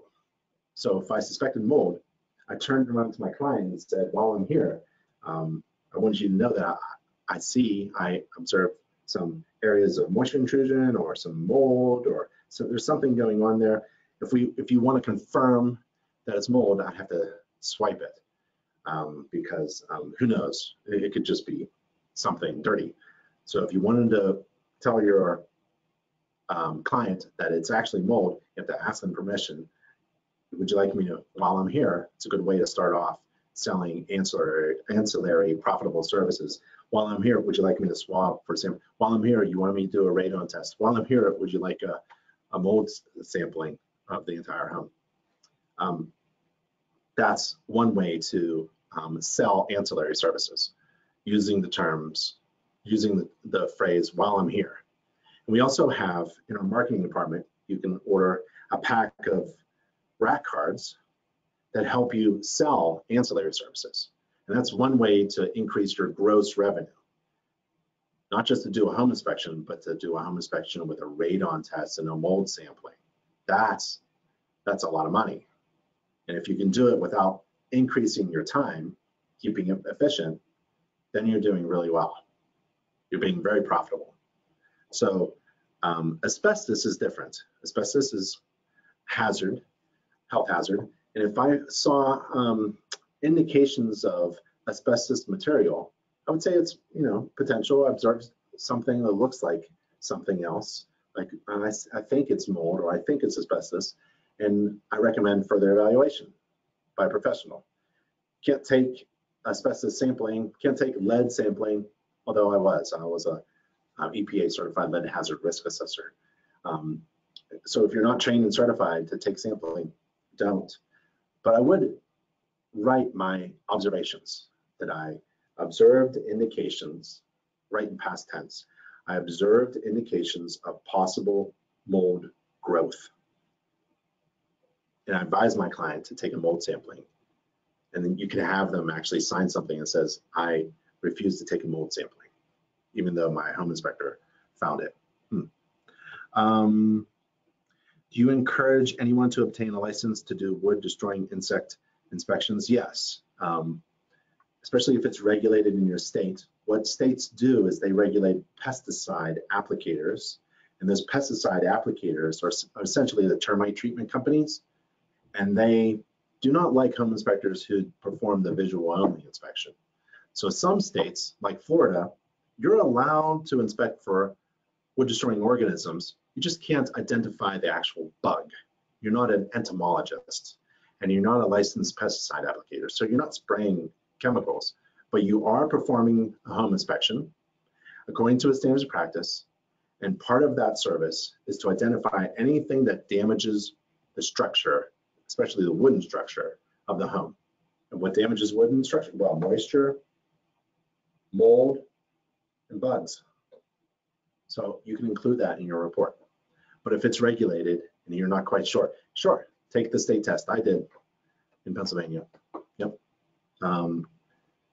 It's administered by the local office of the Department of Agriculture, typically, and they'll give you preparation materials. You study it and then you take the test. So you can write out a form with your license number on it. Before I'm looking at the questions. Mike says, the problem with that, I'm not sure, is what everyone says, just raise your fees. However, you can only raise so much, and everyone is in the business of selling. Yeah, so we have a really good home inspection business course, which includes a couple chapters on marketing strategies. We also have a marketing department. We also have marketing videos, business resources. So one of the things that you want to keep in mind is that there's a way to charge a profitable fee. There's a way to calculate a profitable fee. It has nothing to do with your feelings. It has nothing to do with what your competition is charging. It has everything to do with math. And so the business course, the home inspection business course, it's actually free and open to everybody. You don't have to be a member of InterNACHI to take our home inspection business course. There's a calculation that you have to go through. You have to figure out what your desired annual salary is, what your overhead costs are. Those are business costs that you have, regardless of whether the phone rings and you do a home inspection or not, like office rent and other fees. And then your desired profit margin, 20% is good. And you divide that by essentially your time. There's different ways to do it. And chapter 11, there's a section where we go through, John, as an example, is trying to figure out what he should charge for an inspection so that it's profitable. So when the phone rings, he knows that it's a profitable phone call. He's going to make enough money to reach his desired salary, cover his costs, and make some profit. So it's about math, and we teach those skills in our home inspection business course. See, InterNACHI has all the resources you need to be successful, but it's really up to you to take advantage of it. So if you're beginning out as a home inspector, or if you're a veteran inspector and you want to boost your business, like hire more inspectors and expand, we have the resources available to you. You just have to put in the time. So you no longer watch 2 hours of TV a night, only watch maybe an hour or a half hour. And the other half is up on your business. You work on your business, right? So my brother always said that the best tool to use to increase your business, to boost your business, one of the best tools to use is a hammer. And you smash your TV. You no longer watch TV. You work on your business. And it also goes back, Mike, to value. So I was a home inspector. I operated a home inspection business for a dozen years or so in a really difficult market, suburbs of Philadelphia, where there's, 200 inspectors, really good home inspection companies within an hour's drive, a 20-mile radius. And we were number one because the value that we provided was so incredibly overwhelming that the cost was worth it. So, for example, you go to Macy's, right, or Nordstrom's or another store, and you go to the men's watches, right, or you go to the ladies' watches, wherever. And on the left side, you have the cheap watches for $10, and on the right side, there's 100 watches, and on the right side is the watch for $1,000. They all do the same thing. In fact, watches it's a commodity. In fact, home inspections is essentially a commodity. We all are performing a home inspection according to the same standards of practice. We write the same report, we inspect the same stuff, we say the same things. We're kind of interchangeable. The difference is what? Price, right? And if people shop by price, then lowest price wins, and that's bad. But why are there 100 watches under the glass? And these are worth $10, and these are worth $1,000. It's because of value, the value proposition. So to distinguish yourself in the market, you have to show, obviously, the value proposition. So if the value, the perceived value, is much greater than the cost, then you can drive up your price. That's why this commodity, you have 100 watches, some of them are $10, some are $1,000. They do the same thing. They tell time. Each one tells time. They do the same thing. Can't get much more out of a watch than that. They do the same thing. The $1,000 watch, they can demand it because of the perceived value. If I think that $1,000 watch is worth it, I'm gonna buy it. And that's why it's in the case, because they're all promoting their own distinctive value proposition for the cost. So how do you become the $1,000 watch? Value. And how do you create value? You have to work on your brand. You have to distinguish yourself from all the rest. You have to figure out what you do is different from all the rest. And we teach that in our marketing team, in our consultation services, in our home inspection business course, and our marketing research resources. So we have everything you need in order to increase the, don't get bogged down by the home inspectors at the chapter meeting who are, you know, complaining about the phone not ringing, right? You ask them, well, have you taken advantage of all the InterNACHI resources to boost your business? They'll probably say no. So you be quiet and you take advantage of the InterNACHI resources and boost your business. Drive that demand up by providing overwhelming value so you can increase your fee. There's a method to increasing your fee. A lot of questions. I'm just going to go through a couple, including picks. Should have read including picks. I don't understand what that means. I had a window far and break and cost me $48 to fix. Yeah, I once went to an ASHI chapter meeting and someone told me, a home inspector said, I turned on the dishwasher and it leaked all over the floor. We're all listening, you know, I'm on the edge of my seat. He said, I know, and I resolved the situation. I'm like, wow, I wonder how this inspector resolved the situation. You know, I wonder how the ASHI group does it. You know, how do they resolve this situation where you turn on a dishwasher and it leaks and it breaks and it floods the entire kitchen with water? How do you do it? He said, I replaced it. I paid $600 and I had that thing replaced by the next day.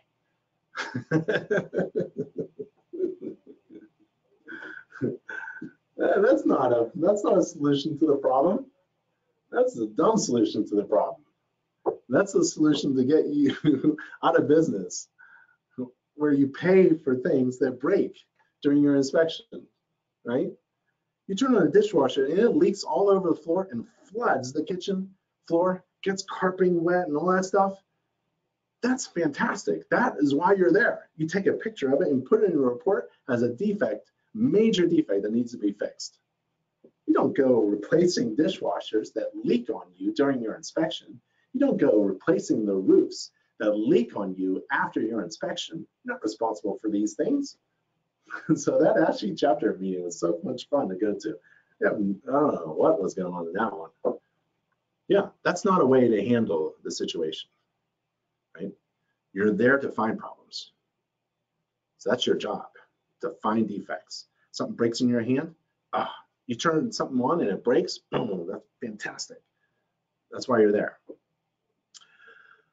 So if you had a window, I had a second floor window. I cranked it out and it fell. Thank goodness nobody was below. It fell out. The whole casement window just fell and smashed onto the second floor, 20 feet below. Yeah, I didn't fix that window. No, I put in a report. Oop, wow, cranked open the window and it fell out and crashed.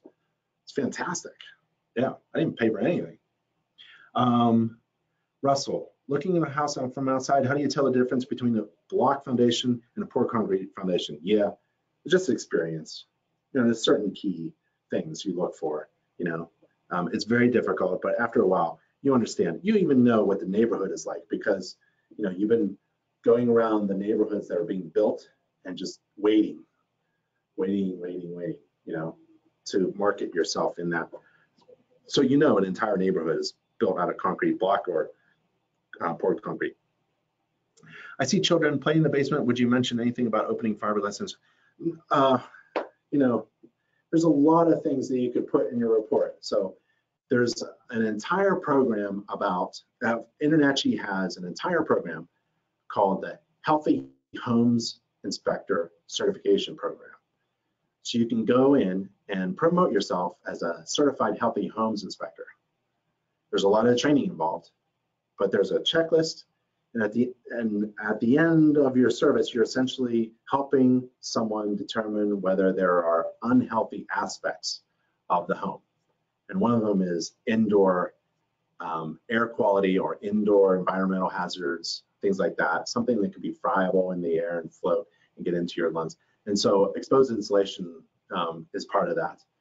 You could be, I wouldn't comment upon anything like that unless you're trained and certified. And InterNACHI has those training and certification programs. Good question, James. How much moisture is too much moisture? Right. Your moisture meter will tell you, but I don't really care.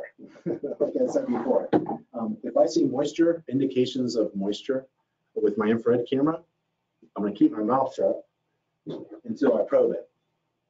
If it's wet, if this probe tells me there's something going on, that's all I need to know. I don't care. I just don't care what the percentage of the moisture is inside the particular type of substrate, right? That is like bulk moisture. It's not going to get, it's going to determine, it's going to tell you whether something's wet with your hand. That's the kind of tools I like, the gross aggregate kind of approximations. I don't measure things with a moisture meter and mention anything about the moisture content of the wood substrate. Too much. I just want to know if it's wet. What's the temp for not testing the AC? Some say 60, some say 65. Right. It's actually a general rule.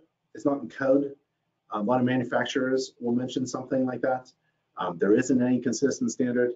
However, the general rule of thumb is if it's cold outside, you don't turn on the air conditioner. If it's hot outside, you don't turn on the heater.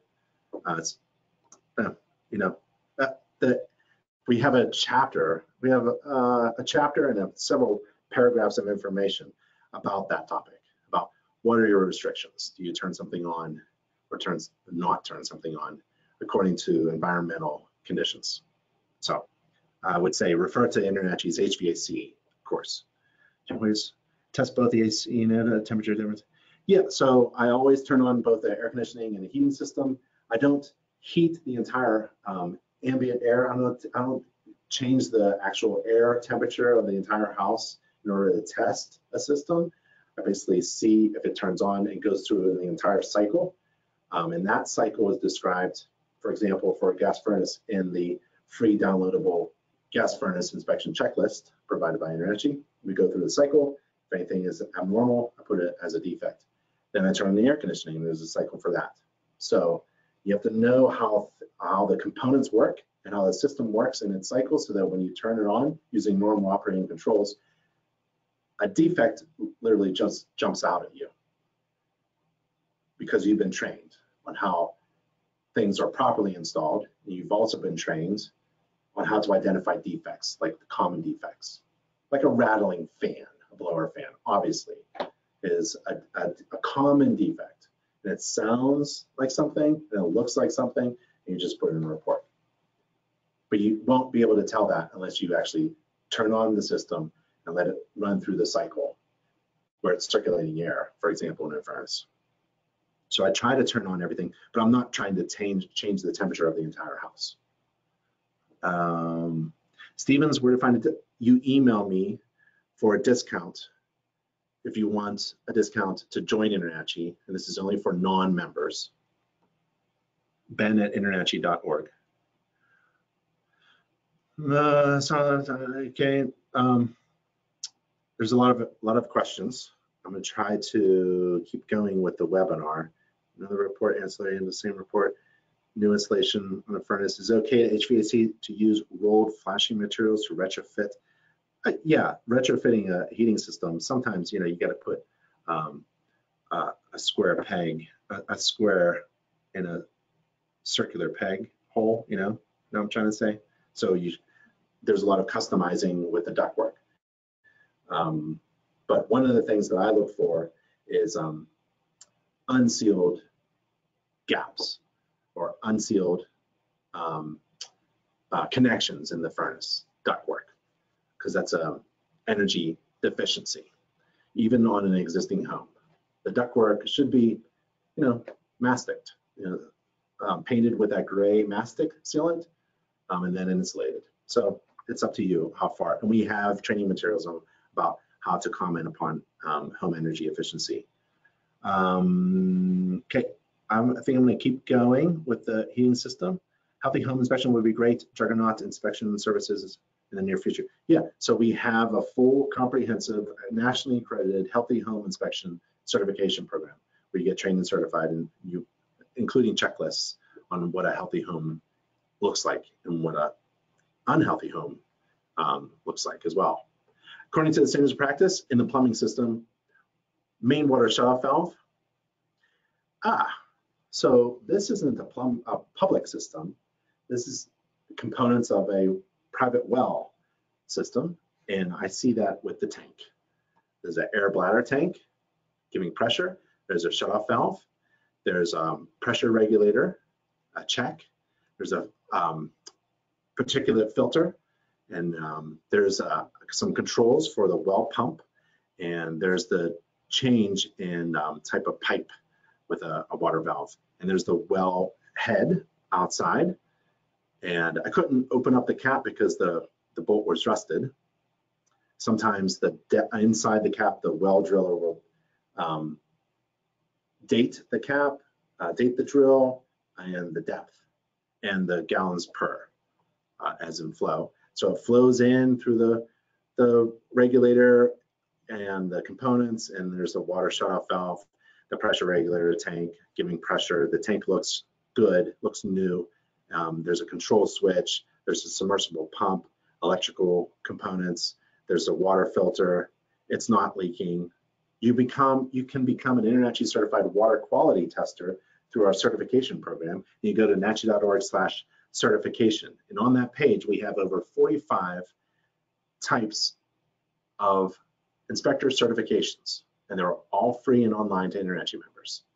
So if you want to do ancillary inspections, which is where the profit is, you can add, just doing a home inspection is one thing, but doing a home inspection with ancillary services attached to it in a nice package, people love bundles of services.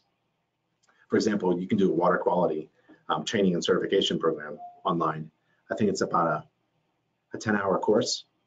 According to home inspection standards of practice, an inspector shall inspect the main fuel supply shutoff valve. And at this house, we have a buried fuel tank, propane tank, and there it is there. We saw this before. There's a shutoff valve right there, pressure regulator. The water heating equipment, including the energy source, venting connections, temperature, pressure relief valves, bracing. There's a hot water tank there, gas supplied. There's the controls. It's 40 gallons. Cold water going out, shutoff valve, fuel gas shutoff valve, TPR extended to the floor from the hot water tank. Every TPR has a discharge pipe. There's the vent gas connection. And the bottom of the tank looks okay. Did you know there's 14 requirements for discharge pipe on a TPR valve? There's 14 things you could check. Do you know them all? One of them is the discharge pipe can't slope up. It has to always be sloping down. It has to discharge in a conspicuous place in the same room as the hot water tank. If you see a discharge pipe going through a wall, that's a major defect. If you see a discharge pipe going up, that's a major defect. So what we do is we refer to the code to help us perform good home inspections. We're not code inspectors. We can't enforce the code. We can't force anybody to do anything. We just report upon the things that we observe. Well, what do you want to observe on? Well, there's 14 things that describe a properly installed TPR discharge pipe. How are you going to remember all that? I can't remember that. I can't remember what I ate yesterday. So you include the checklist, the 14 things, in your mobile software. So you look really smart and you know what you're doing, reduce liability, and be efficient with your time. Sounds pretty cool. Check the interior water supply, including all the fixtures, faucets, by running the water, and all the toilets by flushing them, and all the sinks, tubs, and showers for drainage. So this could include the exterior water faucets. You're looking for the water supply to the faucets, to the fixtures, and then looking for leaks at the traps, looking at the toilets for problems, filling up the tubs, the handles, the stoppers, the shower diverters, the kitchen sink, things like that. The drain, waste, and vent system, well, this is a clear indication that it's a septic system. That is an alarm system with sensors and switches and buttons and horns and lights, and the electrical line follows the drainage pipe. Whenever you see that, electrical lines, multiple electrical lines following a drainage pipe out of a house, you probably have a septic system that has a bunch of pumps and floats. And so that's what we have. So in the rear yard, there's a pipe coming out. It's not a public sewer pipe. That's not a clean out. That's not a trap. That's not a house trap. That's a port for a septic system. And that's a tank right there. And that's another tank. And you can become trained and certified as a septic system inspector and not need to do any septic system inspections. I subcontracted that out actually, but I wanted to be knowledgeable enough so that I can inspect the components that are related to the septic system that are visible during a home inspection. So that's what I recommend. And there's the interior drainage pipes. They're all sloped properly, supported properly, glued, adhered. Can't see everything, but you're looking for connections, loose connections, watermarks, cracked pipes, things like that. I love cast iron. I love trying to put my screwdriver through cast iron. Making sure the PVC is supported well. There's a water supply pipe in the gas lines. So you're required to describe whether the water supply is public or private. The location, there's the well. So it's a well, so it's a private well. And it's not a public water line. This is a typical common public water supply where the water pipe comes through the foundation, through a shutoff valve, through a meter, and another valve, and there's a jumper cable and all that stuff. That's not what we have here. We have a well. The location of the main water supply shutoff valve, yep, that's required. I described the location of the main fuel supply shutoff valve, yep, that's outside. And next to each appliance. The location of any observed fuel storage system, well, it's underground, but I can see where it is. And the capacity of the water heating equipment, that's the hot water tank, and it's 40 gallons. Report as in need of correction deficiency in the water supply by viewing the functional flow in 2 fixtures operated simultaneously. That's basically in the bathroom. So what I do is I flush the toilet. That means the tank is filling up. I run hot and cold water at the sink, and then I turn on the shower. And it should be functional flow. And that's subjective. It's in my opinion. Report upon deficiencies in the installation of hot and cold water faucets. That's basically hot is on the left, cold is on the right if it's switched, right? Active plumbing leaks that were observed during the inspection. We didn't have any during this inspection. Toilets that were damaged, had loose connections to the floor, were leaking, or had tank components that didn't operate. We're all pretty good with the toilets. And you can group the bathrooms together in your inspection report to make it easier for your client to read. Reports that are easy to read and clear to understand provide more value. So you may want to group. It's not required anywhere, but you may want to group the bathrooms together as an easy read. So this is the first floor half bath, has sink, GFCI, Second floor master bathroom tub. That's the tub there. That's the shower. There's no access to the shower through a panel. No leaks there. That's the tub, hot and cold. No leaks at the valves or the P-trap. And the tile is covered by carpeting. There's a vent and a light. Second floor full bath.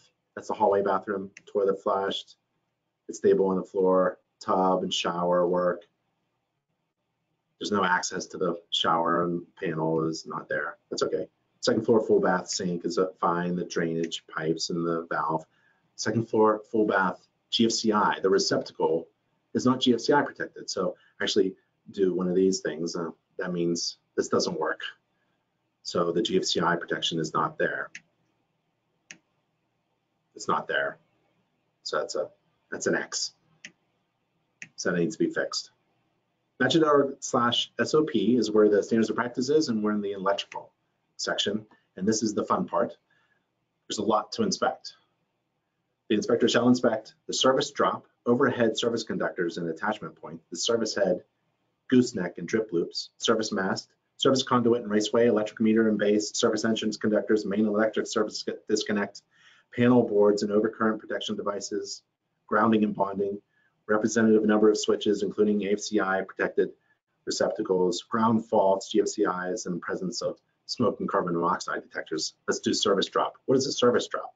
Well, electrical service terminology related to the service components is available in our free online course, How to Perform Residential Electrical Inspections. So let's take a look at that, because it's kind of handy to get your terminology right. So taking a look at this picture, the service entrance cable, the SEC, that's the blue arrow, and that's a line of service conductors. Here, the three arrows are pointing to the three service conductors. It's located between the terminals of the service equipment. That's the main disconnect. Could be a main disconnect on the outside, just a disconnect all by itself, or at the main panel.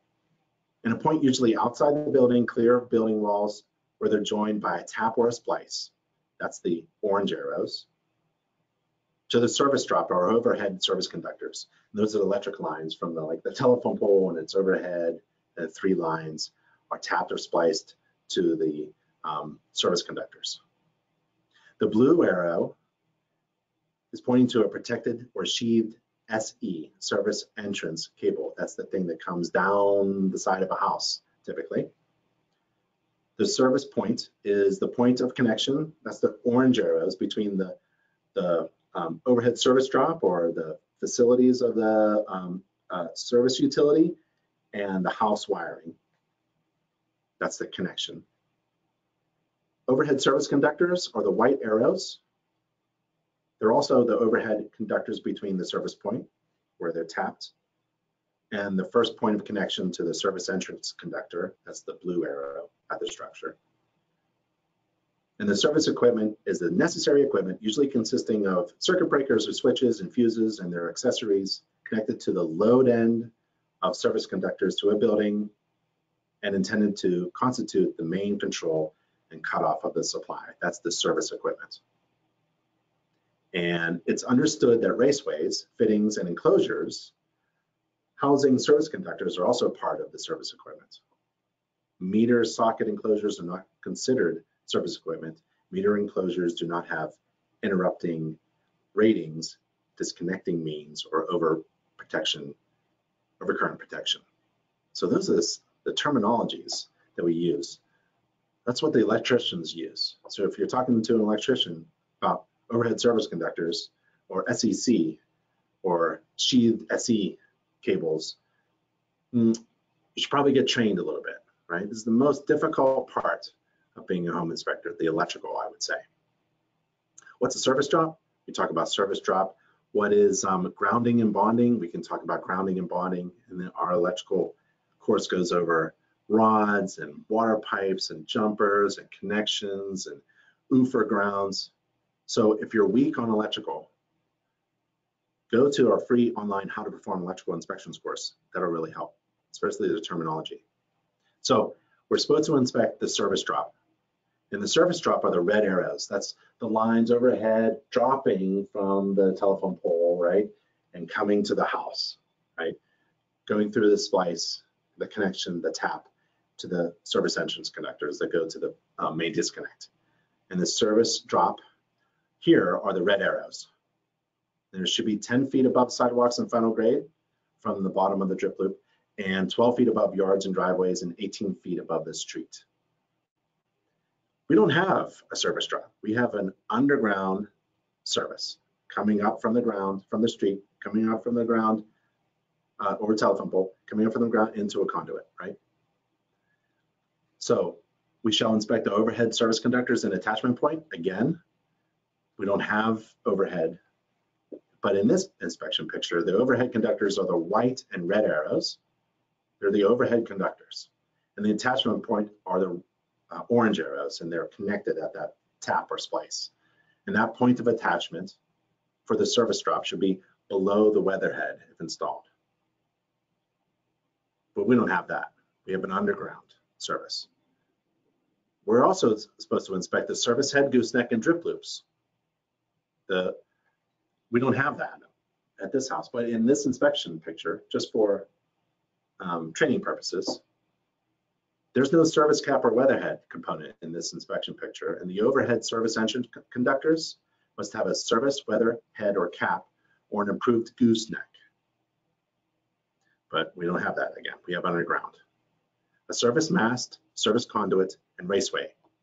Well, there's no service mast or raceway, which is a pipe or conduit in this inspection picture, but there is that SEC, that service entrance cable, and that's here. That's the service entrance cable. That's the mast, that's the drip loop, that's connection, that's overhead service conductors. But we have an underground service through a conduit. There's a service entrance conductor from the meter to the main disconnect at the panel. And we're supposed to inspect the electric meter and base, and we do. I like to grab it, see if it comes off the house. Main service disconnect, it's right there. 2 fingers for me means 200 amps. The main service disconnect must be clearly marked. The main disconnect must be either inside or outside the house, as close to the service conductor where they may enter the house, where it enters the house. It can't be in a bathroom. No more than 6 breakers can be used to disconnect the service conductors. We are required to inspect the panel boards and overcurrent protection devices. That's a long phrase for circuit breakers. So there it is there. There's the main panel in this house. There's the main disconnect, and it's labeled 200 amps. The service grounding and bonding, difficult concepts, but we have the training for you to figure it all out. So we have a grounding electrode conductor, which is that copper wire that has some patina on it. The grounding electrode is the buried rod. And bonding. So bonding is required where needed to ensure electrical continuity and the ability to carry a fault current to the path to grounding. The metal water pipe in a house must be bonded to the service equipment enclosure, and that's by code. And electric bonding and grounding training for home inspectors is available in an InterNACHI's free online How to Perform Electrical Inspections course. And we already took a look at that. Talk about what is grounding, here's grounding electrodes, and the next section is bonding and the bonding components, what that would include, okay? We're also required to inspect the representative number of switches, light fixtures, receptacles, including receptacles observed and deemed to be arc fault circuit interrupter protected using an AFCI test button, if possible. So a representative number for me is 1 per room. And there's the fixtures. And there's wall switches. You can't turn on everything. It's a visual inspection. And we don't have any AFCI breakers installed in this house. Again, I inspect a home without any regard to the age. And a lot of people will say, well, this is grandfathered in. It was built to code back then. And home inspectors usually inspect existing homes that were built to code back then. But a home that was built, let's say 10 years ago, 15 years ago, have defects, major defects, simply because they were built 15 years ago and code has changed. For example, all counter receptacles in the kitchen counter receptacles have to be GFCI protected. A while back, it was only the receptacles near the sink, within 6 feet of the sink. Now it's everything. A while back, there were no AFCI, there was no AFCI protection at all.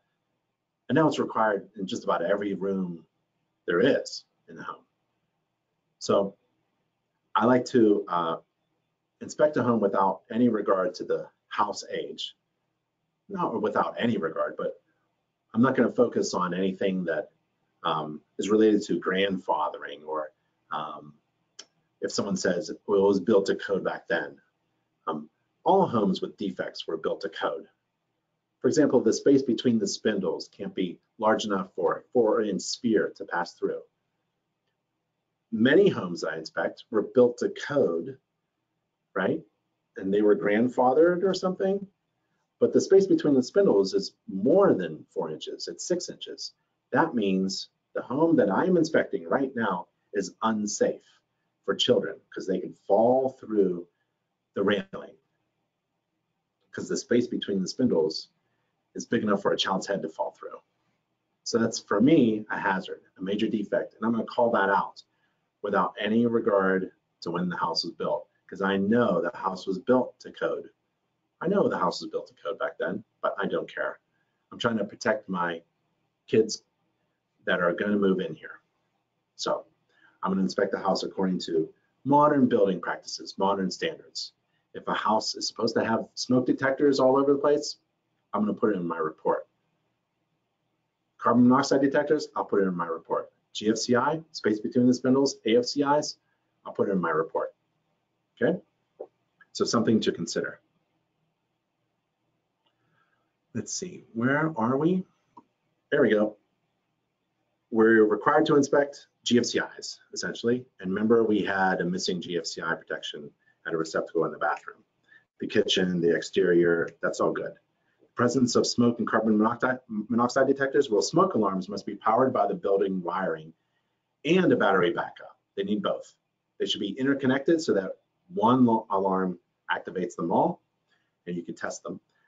Each bedroom, outside each sleeping area, and on each story, including the basement. Carbon monoxide detectors are required for houses that have fuel-fired appliances or an attached garage with an opening to the house. Outside of each bedroom, inside of each bedroom with a fuel burning appliance, and they're interconnected, just like the smoke detectors. You're supposed to describe the main service disconnect's amperage rating, if labeled, and the type of wiring observed. I have 200 amps and normal type NMP.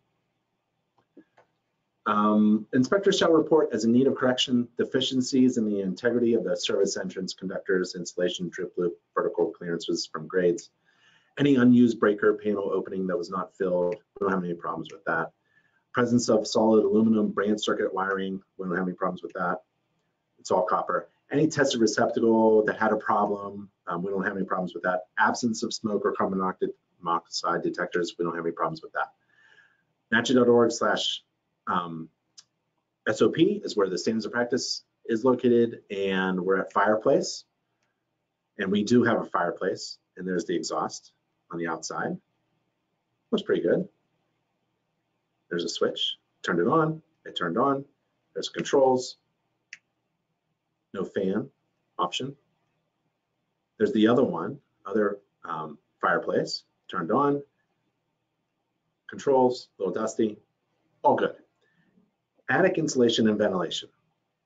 The inspector is required to inspect the insulation in unfinished spaces and ventilation. So in the attic, there's no floor, so I really can't crawl around too much, but I'm going to inspect the underside of the roof deck and the structure. And there's the thickness of the insulation, R30, 13 inches of blown in fiberglass insulation. Everything's looking pretty good. I don't see any defects from the attic access. No roof leaks, no structural problems that I see. And the attic access is insulated. And this is my step ladder right there. And that's my picnic blanket. I put a picnic blanket on top of the shelf if this is a closet access, just to show that I'm being clean and respecting other people's property. And you're required to inspect the mechanical exhaust systems in the kitchen, bathrooms, and laundry area. The kitchen is recirculating. Ideally, it would go outside. The dryer exhausts outside. We saw the vent on the outside earlier, and the bathrooms have a fan and also windows. The inspector shall describe the type of insulation observed: fiberglass blown-in insulation, fiberglass bat, approximate depth of the insulation observed in the unfinished attic area, R30, that's good. The inspector shall report as in need of correction the general absence of insulation, ventilation, and unfinished spaces. Going back to the insulation thickness, it's good to understand about insulation and the way code increases the house efficiency by increasing the insulation thickness.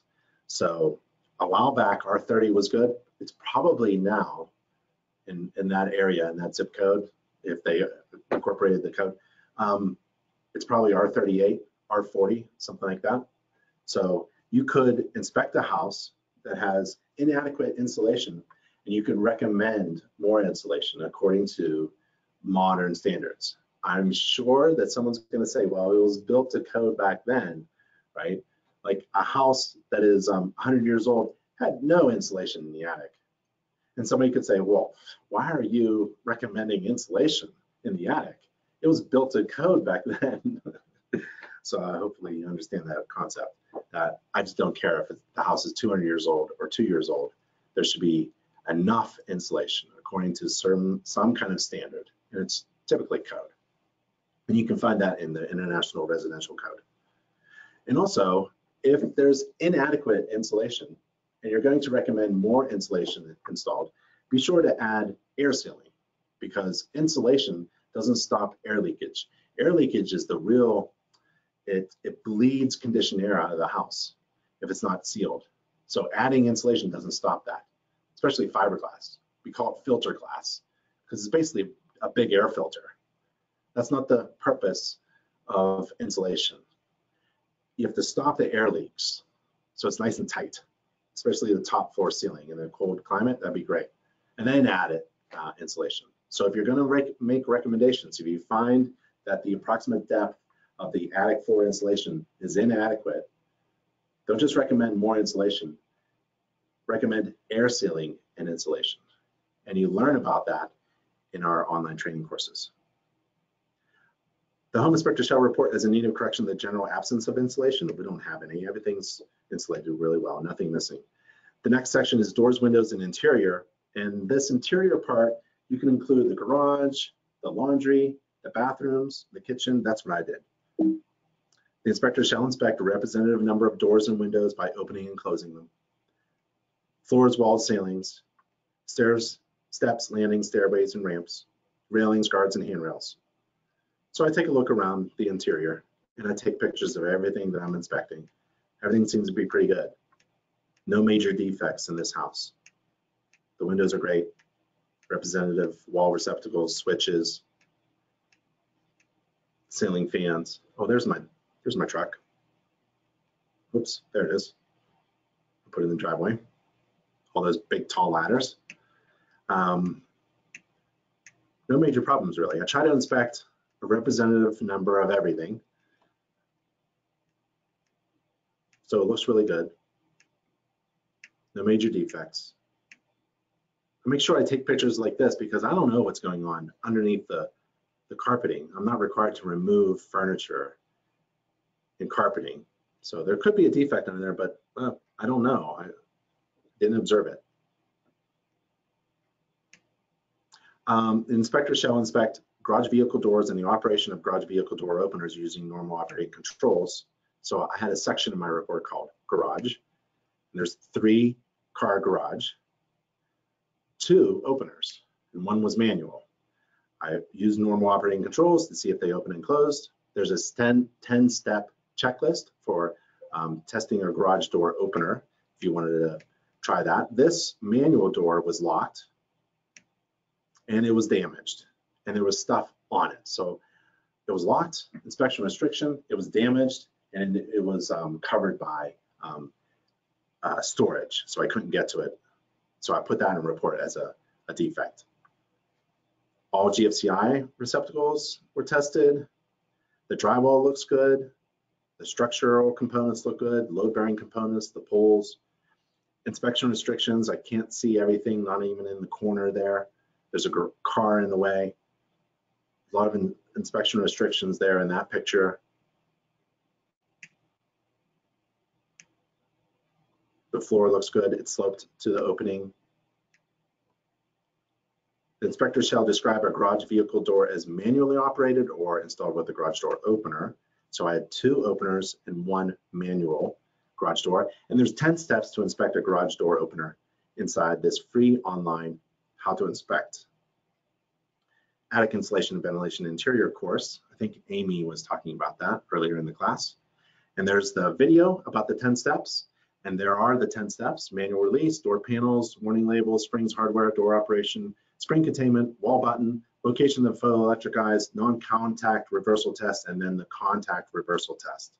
And we just don't recommend using your hands or a part of your body in order to conduct a contact reversal test. There's another way to do it according to a standard. The inspector shall report as in need of correction improper spacing between intermediate balusters. We didn't have any of that. And also photoelectric eyes were good, and no cracked or damaged or fogged windows.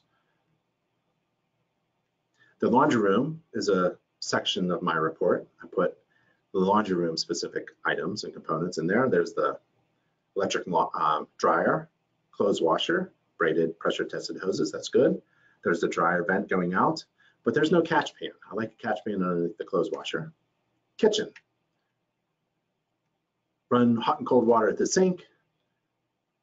Dishwasher sprayer, dish sprayer, the garbage disposal, the drainage pipes, the valves, all looks good. GFCI protection, all kitchen counter receptacles, testing them. Turn on the dishwasher, short cycle while I'm there, wrapping things up. Turn on the range, the oven, microwave, fan. We have a little microwave detector tester. You can use that. It's like the shock and awe of using that. Everyone, oh, what are you doing? Well, I'm testing to see if there's microwaves inside the microwave. But you can heat up a wet rag, a cup of water, something like that. And that is our home inspection. And on Nachi TV, the value of Nachi TV is that it's free and open to everybody. And you can follow along. If you want a mentor, you can essentially follow along InterNACHI certified professional inspectors, certified master inspectors, and watch them perform home inspections and write inspection reports according to the standards of practice. So that's a great value of Nachi TV. InterNACHI Home Inspection Standards of Practice is available at nachi.org/SOP. We are a free online accredited college for home inspectors, and that's at internachi.edu. And everything you need all in one place, we try to put it all on one page. And that's at nachi.org/everything. And I want to thank you all for being with me. That was a long course, long webinar, but I hope you had some fun. If you have any questions, feel free to reach out to me again. I have just a few more questions. Let's see. I'm looking.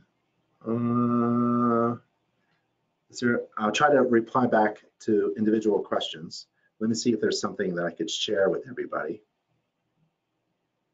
In case there isn't sufficient space clearance in front of the electrical panel, then it is a major or minor issue. And an inspection, I had a washing machine in front of the panel. I would call it an inspection restriction. If you have like something blocking the panel, it's an inspection restriction, right? If it's movable, right, then it's not a major defect, it's just an inspection restriction. I can't get to the thing that I want to inspect because this thing is in the way. You know, when the owners move out, everything's going to be cleared out and then you'll have access to it.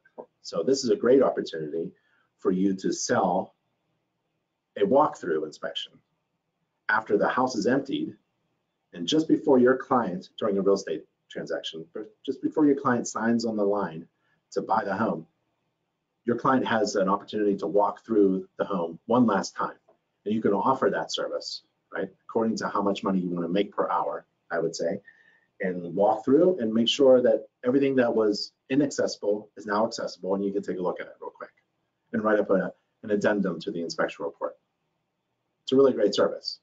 The other idea also I've been promoting is when you're initially scheduling a home inspection, schedule next year's annual home maintenance checkup.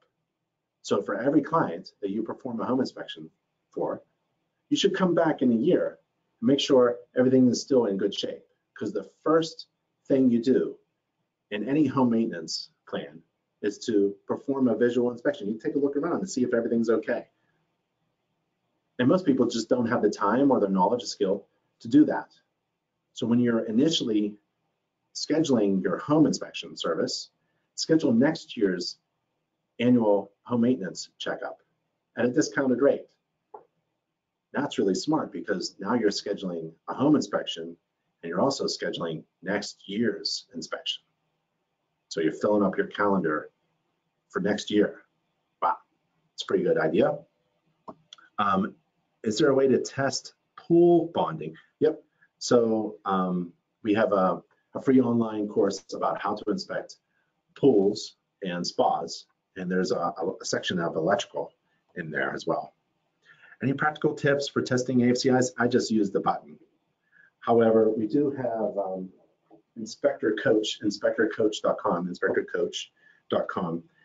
Click the store tab at the top, and she has one of these available. It's GFCI and AFCI tester. It's pretty good. And there's, I like it. There's also the common GFCI tester.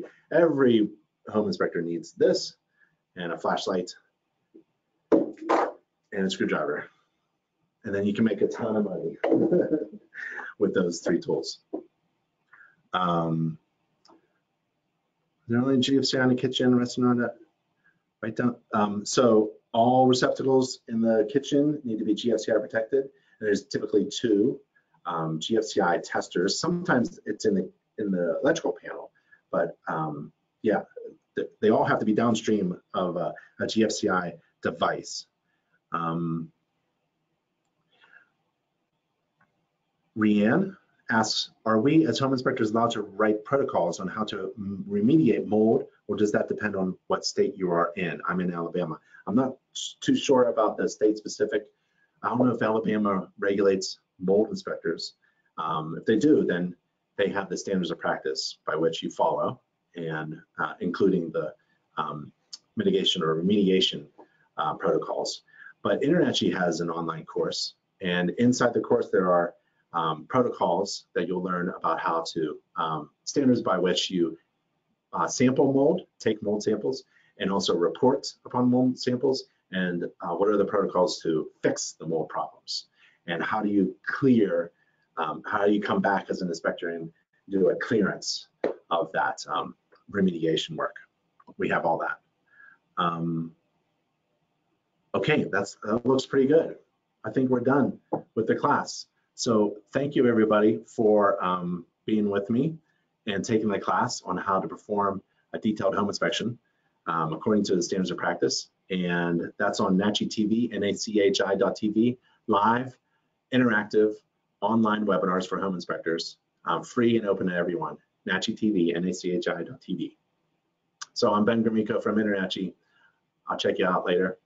Thanks for attending the class, and hope to see you on the next one. Bye, everybody.